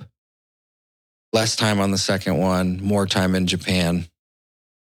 What does that feel like being on a ship like that for that amount of time? Like the not having land. That's like Waterworld shit. It is. It's one of those things where you kind of get used to it and then you shut out the reality of what it is. Kind of like any tour. Well, you shut it off and then you like embrace it in its totality. I remember going up at night to one of like the top decks. And on a starless night, you're just, and it's a smaller ship, so you're just bobbing in the middle of the ocean. I don't You're like it. Experiencing this wave. You know, you can, it's loud. You can hear all this, but you can't see a thing in any direction. It is absolutely pitch dark, and you're just feeling the full weight of the ocean treat your ship like a toddler has a rubber ducky in the bathtub, and just know how powerless you are in all of it. And for me, it gets to that point where you're like, you drop through the bottom of, this is so fucking terrifying if I truly think about it. Life doesn't matter that much. Oh, well, if it fucking goes to hell, who cares? Let's just live it however the fuck we want to. Oh, it takes a turn. Yeah. Oh, a dark one. That's heavy. It is. It was the first time I can remember actively that I had individual, solo, like philosophical contemplation about life, where I was like, I was just alone long enough, thinking about death long enough to where I kind of like came to an okay conclusion in my head about existence. Right. And the possibility of losing it. Okay. I'm glad that you said that, because that's something that I went through, and I think a lot of people go through when they've done a deployment. Any deployment. Oh, absolutely. That is something that I've never talked about with anyone. Like, I've never thought about it that way, because I had that rationalization and that I had that that contemplation, that thought process. How old were you when that happened to you for the first time? 20? Yeah, so we were the same age. I Yeah. was 19. So to think about that, though, as a 19, 20-year-old kid being like, hey, this can just end, and like, I'm cool with it because I have no control over it. Having those thoughts, that wherewithal at that age is like, it's never thought about it like that, because I had that thought, but I didn't realize. I know others, like, I obviously know rationally, like, if I've had that thought, most likely a lot of people have, but I've never unpacked that and like talked about that or really thought about that. I think more people need to experience that thought. Oh, 100%. Because we float in this place of existence to where you're not really that close and that face to face with death. Right. And I feel like the people who have experienced that, are like, almost fucking died, dude. Just happened. Or experienced that multiple times, are just much more likely to have an appreciation for life. Right. Because they saw the other side of it. They saw what it was like to lose the feeling of existence that it is all fickle and it could all go away. And the fact that you don't actually appreciate how good it is to be alive and breathe big breaths into your lungs, and how fucking amazing that actually is if you take a moment and you think about it and you think about how cool it is to be alive in this endless existence of stars. Because you can be like, oh, I don't mean anything. And inevitably your brain does go there. Yeah. But you can also like flex your muscles to the fucking ether and be like, I'm fucking alive. I'm here. You can like Viking level that shit. Yeah. Because you can appreciate it. There's a difference when you've never tested yourself. There's a difference when you've never gone to the extreme of something. And that goes the same for death as it does for life. There's the balance and there's the understanding. And when you haven't almost lost life, when you haven't taken life, when you haven't had life challenge you to the extent in which you feel like you can no longer go on, you can never fully contemplate either one of those things, I feel like, because there isn't an understanding of what those two things really truly mean. Just saying. Yeah. Yeah. Sorry, that spicy water went down the wrong pipe a little bit. Okay, so if you didn't listen to the last episode with you because the audio sucked, and that's our fault, and so we apologize for the quality, but listen to it anyway because there was a really good story about peanut butter and jelly time. Peanut butter jelly time. It's peanut butter and jelly time. And you went surfing on a giant peanut butter and jelly sandwich, and will you tell a story? Yes. It was in Peru. Doing what are you? I believe this was my in Peru?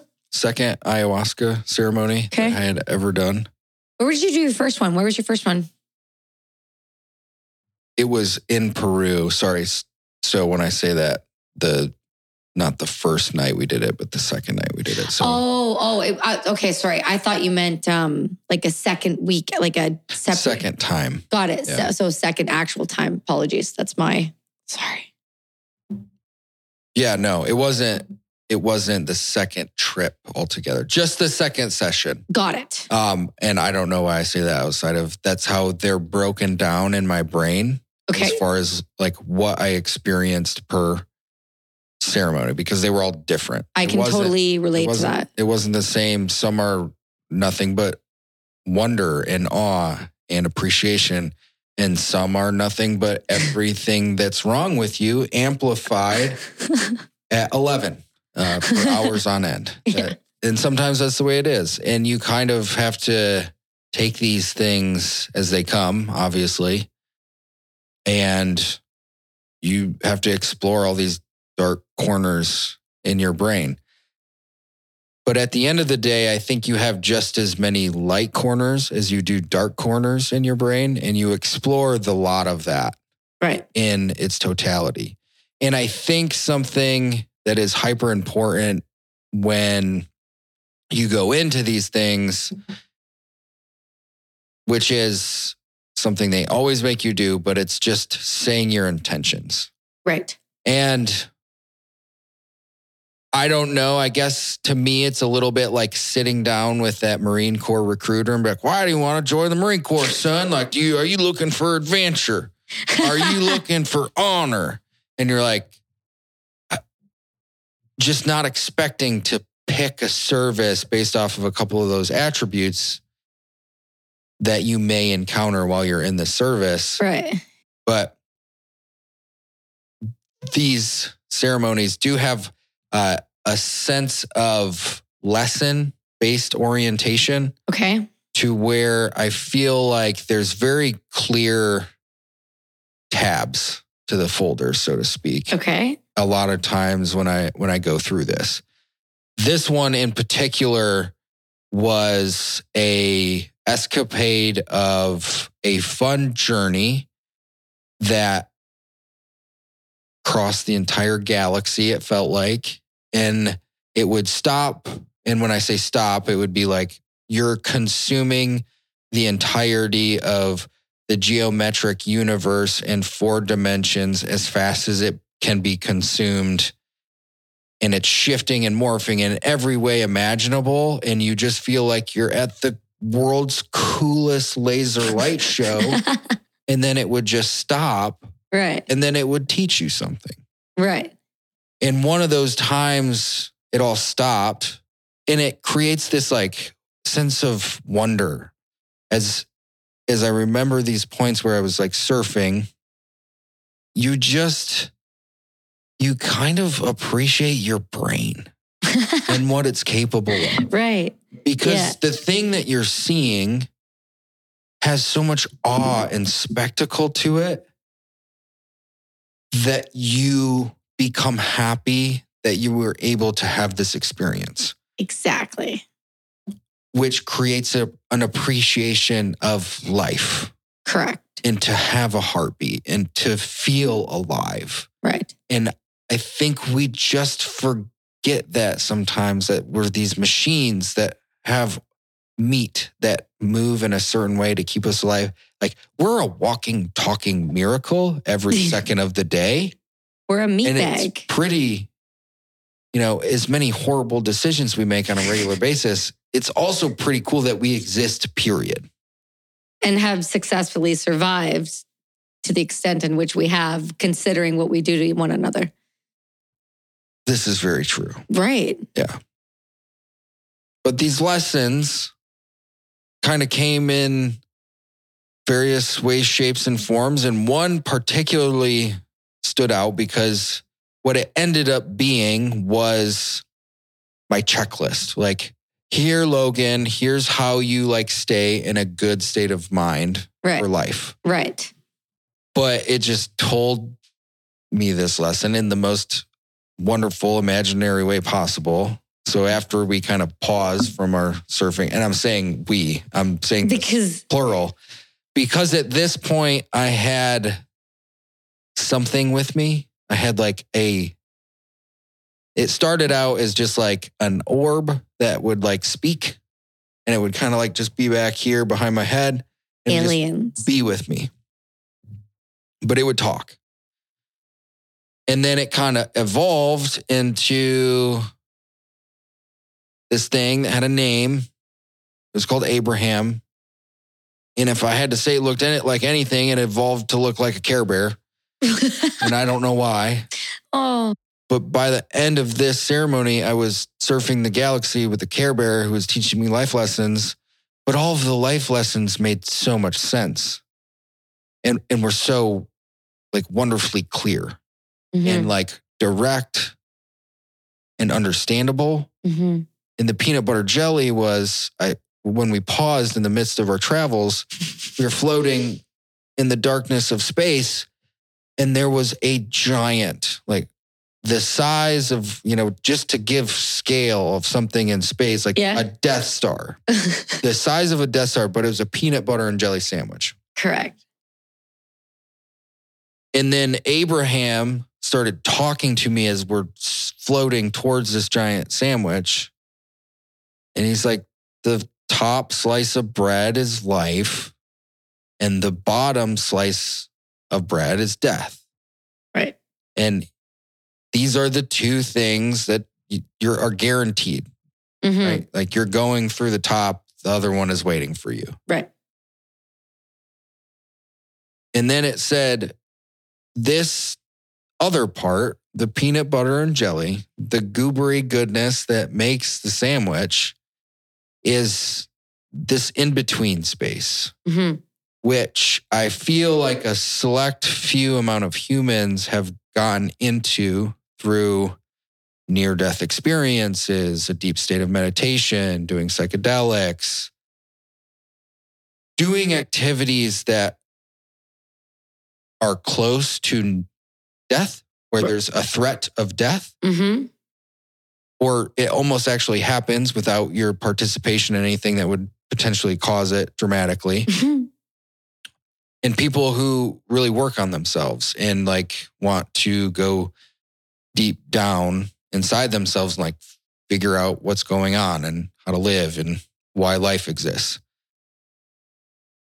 And after talking to more and more people out in the world who have done this, we all kind of have the same take on it. Right. In the sense that there is this other state, and it may very well be one of the best parts about being a human. Mm-hmm. And it provides a lot of value to come back into the mundane of that top slice of bread, to where you go down and you scoop up a little bit of peanut butter, you scoop up a little bit of jelly, you take it back up there, right? And it helps you. It helps you deal with all of that stuff. With all the shit. So it told me, it was like, here's what you do. And it was like parental. Like the psychedelic thing was like almost like a parent like pounding its fist on it. It's like, this is what you need to do. But it's me talking to myself, right? It's what's going on in my brain when it's operating on this frequency. Wait, hold on. Let me challenge that for a second. Okay. Because just let me challenge it for a second. Okay. What if, are you sure it's you just talking to you? Or is something just speaking through you to you? Like another consciousness, another level, or another entity or thing? How is that skirting the filter of your own brain, though? Say it is. So because it's a different frequency. There's different shit going on with the brain. Other things are firing in ways that don't fire. Like they've seen, they do scans and MRIs of people on DMT and these things, and there's places in the brain, I'm pretty sure, I'm almost 100% sure, that have shown that before. Or they've done it with psychedelics and they show other parts of the brain firing. So I wonder if that is a part of the brain that is able to talk with other consciousness. I wonder these things too. I just got deep for a second. And it's hard to we could fucking argue this all night. Oh, it's not an argument. I just wonder. Sorry, it just made me think that. It's so abstract. There's no way to fucking know. I know. We don't. Just curious. I am too. It's just crazy. And I've thought about it this weekend. I've thought about it quite a bit. Regardless if it is your brain, right? Your entity, yes, your consciousness moving into a different.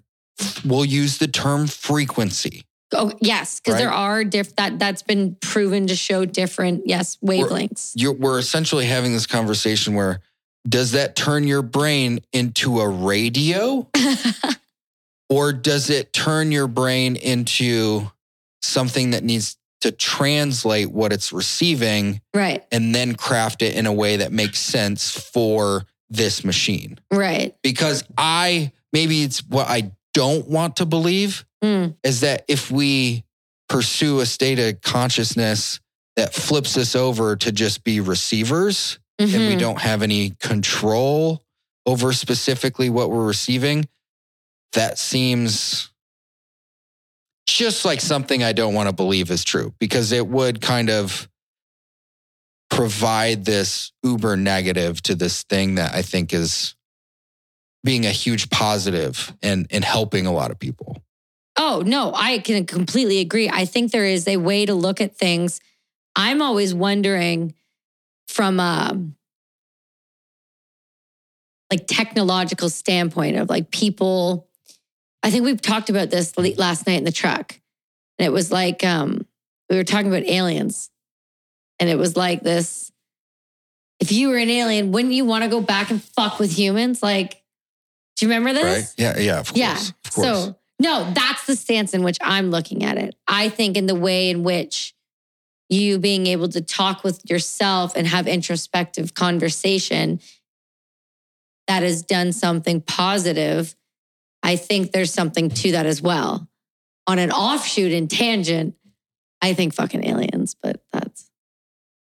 Are you saying that you think that something can essentially kind of fuck with you through your brainwaves?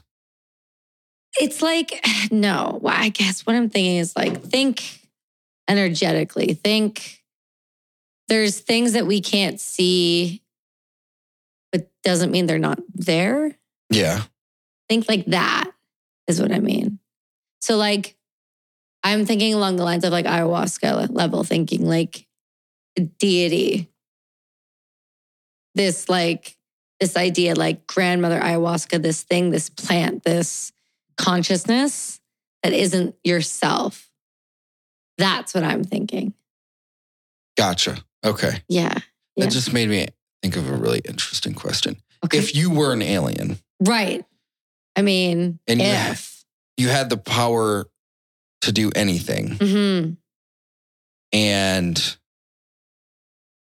you have a unique awareness of everything on Earth. Okay. What would you do? Do I have to stay on Earth? If I was an alien, like, so it's like, because like, if I was an alien, do I have to stay on Earth or could I just go do other alien shit? Because if you're like, you're an alien. You can do whatever you want. You could just be like, you're not worth it, humans. Goodbye. Yeah, I would probably do that because if you know of other shit that's popping off in the galaxy that you can travel to, wouldn't you want to know? Yeah, of course I would. It would also beg the question if you're an all-powerful God, if you can be at multiple places simultaneously and experience anything, anywhere, at any time. That's a different question, though. It is a little bit different question, but as you're getting deeper into it, but I prefer that. What would true like awareness of power be? In the sense that we can't control gravity. Right. We can't control time. But what if you could? How, like, what dimension would you be existing on, and what would that feel and look like?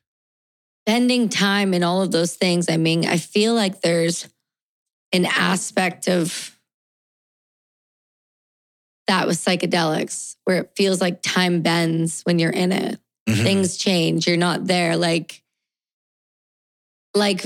this, I had an experience this weekend and I don't want to get into it, but I'm working on unpacking it. But there's no way I wasn't here. Right. There's no fucking way I was here on this planet. There's no way. There's just no way. What I saw doesn't make sense. And so now, explain that. When you say, or at least try. Okay. In the sense that, would you say it's an out-of-body experience for you, or you have this extensive dream state? No, it's not a dream state. It's more than that. It's like, I don't know how to describe it yet. It's so difficult. It's so new. I'm working on this one. I've been working on this all day. I've been not trying to, but I've been just getting a lot of it all day. Yeah. And it's weird. I had a couple moments today where it was real heavy. I got some really good, like, just downloads of stuff. And one was really good. I got to talk through with someone and it was amazing because it felt like I was getting it in like real time and I was giving what it needed. Mm-hmm. It just felt really good. And I like just cried at the end of it because I was like, that was like super fucking cathartic and weird. But it's fucking powerful. It's its own thing. It's hard to describe. I'll get back to you. That'll be at the next episode. Do you typically write stuff down when you say you get these downloads? Yeah. How are you? Yeah, I write. And I sketch. Yeah. And I'm not a good sketcher, but it works for me. Yeah, I write. I scribble. I'm a scribbler. And then I got like, I don't normally type or anything. I normally write. But I was on the plane and my briefcase was up there and there was like the seatbelt fucking sign was on. And I was just sitting there and I was listening to some certain music and it just was like, I was like, I need to get it out. And so it's funny because I'll get my phone out and I'll set it. Sorry, Matt, I have to edit that. I'll set it like this and I'll just type like this. Yeah. Like really quickly, like just rapid fire. But it looks ridiculous because I get into like a weird Gollum state. Like this on the plane, like a hamster, just like rapid typing. And I get in this like weird like zone. And the guy beside me was just like, what the fuck is happening? He just kind of turned away. It's like, don't stare at the weird one. And I got like this huge, and it's weird because what I wrote like for that, I hadn't written that stuff. And the stuff that comes out isn't like the way I write. It's weird. It's super weird. What's different about it? Well, like it's not how I speak. It's not how my cadence. It's not how I talk. It's very forceful. It's very like commanding. It's not like I'm writing. It's like saying things as if so like for me to read it. It's really weird. I have the journal I wrote in for the first time I did like Aya. It is fucking wild. My husband read it. And like when people who know my writing read it, like, that's not you at all. Yeah. That's crazy. Lex read some on his episode that's coming up. Oh, yeah? Yeah, I let him read a couple of pages. That's awesome. Because he's like really into like introspective, like, and like deep, like really thinking about consciousness and like all of those types of things. And I was like, oh, hey, Robot Man, you'll appreciate this. And he's like, can I read some of this out loud? I'm like, yeah, go for it. I don't know if it stayed in the episode, but it was maybe like super vulnerable to do that. Yeah, I can imagine. Yeah, because it's almost chaotic. The writing is almost chaotic and like intense and like forceful. And it's got a lot of like, it's just weird. And yeah, I don't know. I just fucking, why not? Everybody has experiences. You might as well. It's not going to hurt anyone. Well, it puts you in a super vulnerable state. Mm-hmm. But it's also probably at the same time super cathartic. It's cathartic to do it. I don't know about how cathartic it is to share it. Yeah. It's cathartic to do it.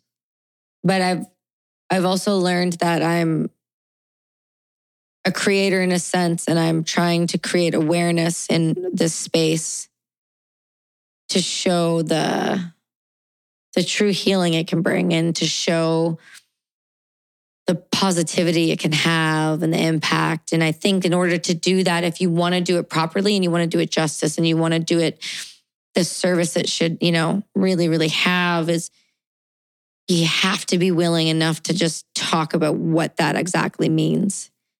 And it has to be honest and it has to be whatever it is. And there's no shame in any of that. If it's not clean, it's not messy, it's not anything, there's no shame in that. And I think it's important to be vulnerable about it. And I've kind of gotten to that point now where that's something I kind of preach is like, you have to be, if I have this idea of like what I define a good person as, right? And I think being vulnerable is important for humanity's sake. And so that's an important, that's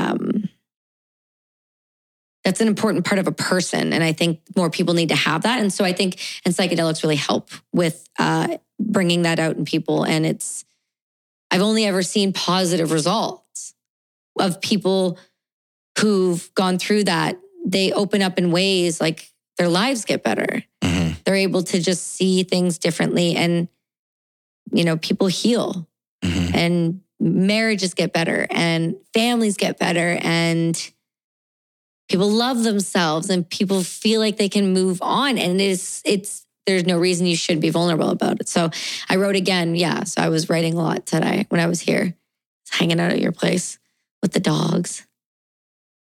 When you do these writings where you're like, that's not me, do you think about what it is, where it's coming from? I wonder, but I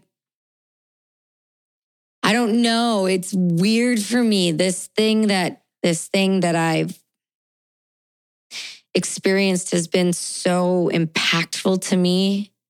It feels more. It's not like a psychedelic. It's like it's connected to something that I don't even know I can relate with in a way that I just trust. I don't know how to describe it otherwise. I just trust it, and whatever that means, there's a belief in something there. Yeah. Like it feels like it's a part of you. Yeah, fuck yeah. Yeah. Get it, homie? Yeah. Yeah, it's deep shit. I've experienced the same thing quite a few times. Yeah.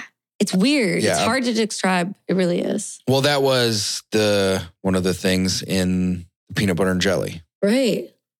Which the tasks to do in order to pull from the peanut butter and jelly. Correct. To get it back into life was to journal. Mm. And not just like, oh, I went to the grocery store today. Like Kelsey and I ate meat in different times. But like making it meditative, making it ceremonious. Yeah. Doing breathing exercises before it. Right. Clearing your head. Mm-hmm. Which ties back to one of the underlying features of all the things in the peanut butter and jelly, which is creating space. Right. A lot of times in some way, shape, or form. Meditation, writing, running. Physical fitness. Yeah. It's creating space. Yes. Yeah. To do those things for yourself. I also think creativity is in its own like little box in the peanut butter and jelly that's like kind of almost the hardest one to crack. Right. To like figure that thing out. And that's your thing too, right? Like that's your whole thing. It's not just my thing. It's the most. But I mean, you in particular, your job, like your life, that's like you're the creative. So that's something I would think for you would be the one thing I would want to access the most. Yeah. That's definitely where you want to, which program you want to hack into the most. Right. I read some survey that surveyed a bunch of CEOs across the world. It was like 500 or something like that. Okay. Almost like, and I'm talking about one or two here. Almost every single one of them ranked creativity. It's the highest skill that you can have as a human. Yeah. Well, if you think about that, break down like, what creativity is and why that is such an asset. I mean, of course, that should be right up there. I mean, without creativity, there's no progression or innovation. How do you define creativity? That's a good question. It's such a good question. God damn it, you nailed it. Look at you. Look at this. Because I also at the same time don't know what's going to come out of my mouth to answer this question. That's good. You're really making. So I'm kind of putting myself on the spot at the same time. I can't. You just boast it up in such a way, and your face makes me want to punch it. Yeah. That's a great question. Creativity, in the sense of, I see it as essential to life. It's essential because it's the only way forward. Because without creativity, there's no creating anything. You're not progressing. Creativity is what is at the heart of all innovation and thought. It's without it, we can't exist. We might be able to, but we're not hunting anything. Probably like where we were when we were like scavengers as a species. Yeah. But everything that we currently enjoy has been a byproduct of creation. Correct. So you would only expect it to be ranked the number one everywhere. Yeah. It would be. It makes sense. Yeah. I mean, it's logical. What is creativity to you? I think one of those bullet points is the pursuit of original, to think thoughts that nobody else has ever thought before, to come up with ideas that nobody's done before. Even if you don't do it every single time, or it doesn't always pan out, but to pursue that, to pursue something at least mostly original. Now, I do think it was the Bible that said there's nothing original under the sun or something like that. Yeah. I think that's a big part of it. But also, like I was talking about before with this using your hands thing, like, I think it's this desire to build and to form. Right. Like creating Legos, like doing a Lego build is fulfilling. Right. In its most basic form, because you took one thing and you used creation in the form of instructions, and then you used your hands and you smashed those things together. And in a way, it is creation. Of course, it's creation. That's why they have Lego. That is not, you can just buy like red blocks or blue blocks or green blocks. You don't have to buy sets of things. There's this understanding that they want you to innovate and create on your own. And that's what they have. Like, have you ever heard of BrickCon? No. Oh. What's BrickCon? It is where people go and build Lego, and they're builders from all over the world. And they go to like a convention center and they build these obscene, just insane sets like you've never seen before. And in order to get attention from Lego, and if you get somebody sees it and they buy it as like a design set, you get a percentage of that for every set. So it's like there's this, literally we went to, my husband, like I love Lego. So we went, there was like, I think it was like his parents got us these tickets to go to BrickCon. It came to BC. And we went and it was rad. These guys built, I've never seen some of this. Like it was, I can't even fathom. I can't describe to you. BrickCon had a huge impact on you. It was fucking weird, bro. Well, no, because like people from like Sweden flew to British Columbia to build Lego sets. What kind of bricks are we talking about? Like little bricks. Normal size Legos. And they would do What do they think this is Duplo? Are you 4? Well, I mean, my son has those, but he also has, I don't know if we're making like huge buildings out of big Lego blocks, because I could see that too. Like anyway, and you can buy like super rare stuff there. So I end up getting the Toy Story Legos. You know, the little green army men? Yeah. I have that set. How many are there? There's like 5 in there. And then there's a Jeep. And Jack plays with them now. I just asked because I've been wanting to do a stop motion Army Men commercial for Black Rifle. There's like this. Yes. Because there's that scene in Small Soldiers. There's a bunch of green army men. Yeah, they're the best. And then they have all these, they have to use all the everyday, ordinary objects as cover and concealment and weapon creation and stuff like that. Yeah, you got to do that. With the green army men. Yeah. Green army men are just, there's something about them. When you see those little things, I don't know, I love them. I love those. Yeah, so anyway, BrickCon was dope. But Lego's crazy. It's a spectacular creation. Thing. Yeah, isn't that amazing to think that like the shit that has just come out of people just going, hey, I think this would be cool. Just trying it. Just taking like a 2-second chance. I still don't feel like we've just correctly defined creativity. I don't think we have, but I think that is where my brain is at with it currently in the state. That's one of those questions I'd like to sit on. Do you know what I mean? Yeah, I'd really like to sit around a fire and think about it. It's a good idea. Yeah. It's a good idea. We've been doing all the good ideas today. We've got the coffee ideas. We have the shirt ideas. We have the podcast ideas. And we have the other shirt ideas. What else did we come up with today? Yesterday we had some shit. Well, my mind just goes to the shirt ideas. I know, but Which are great. Those were solid. No, and then we had the other shirt idea about the grenades.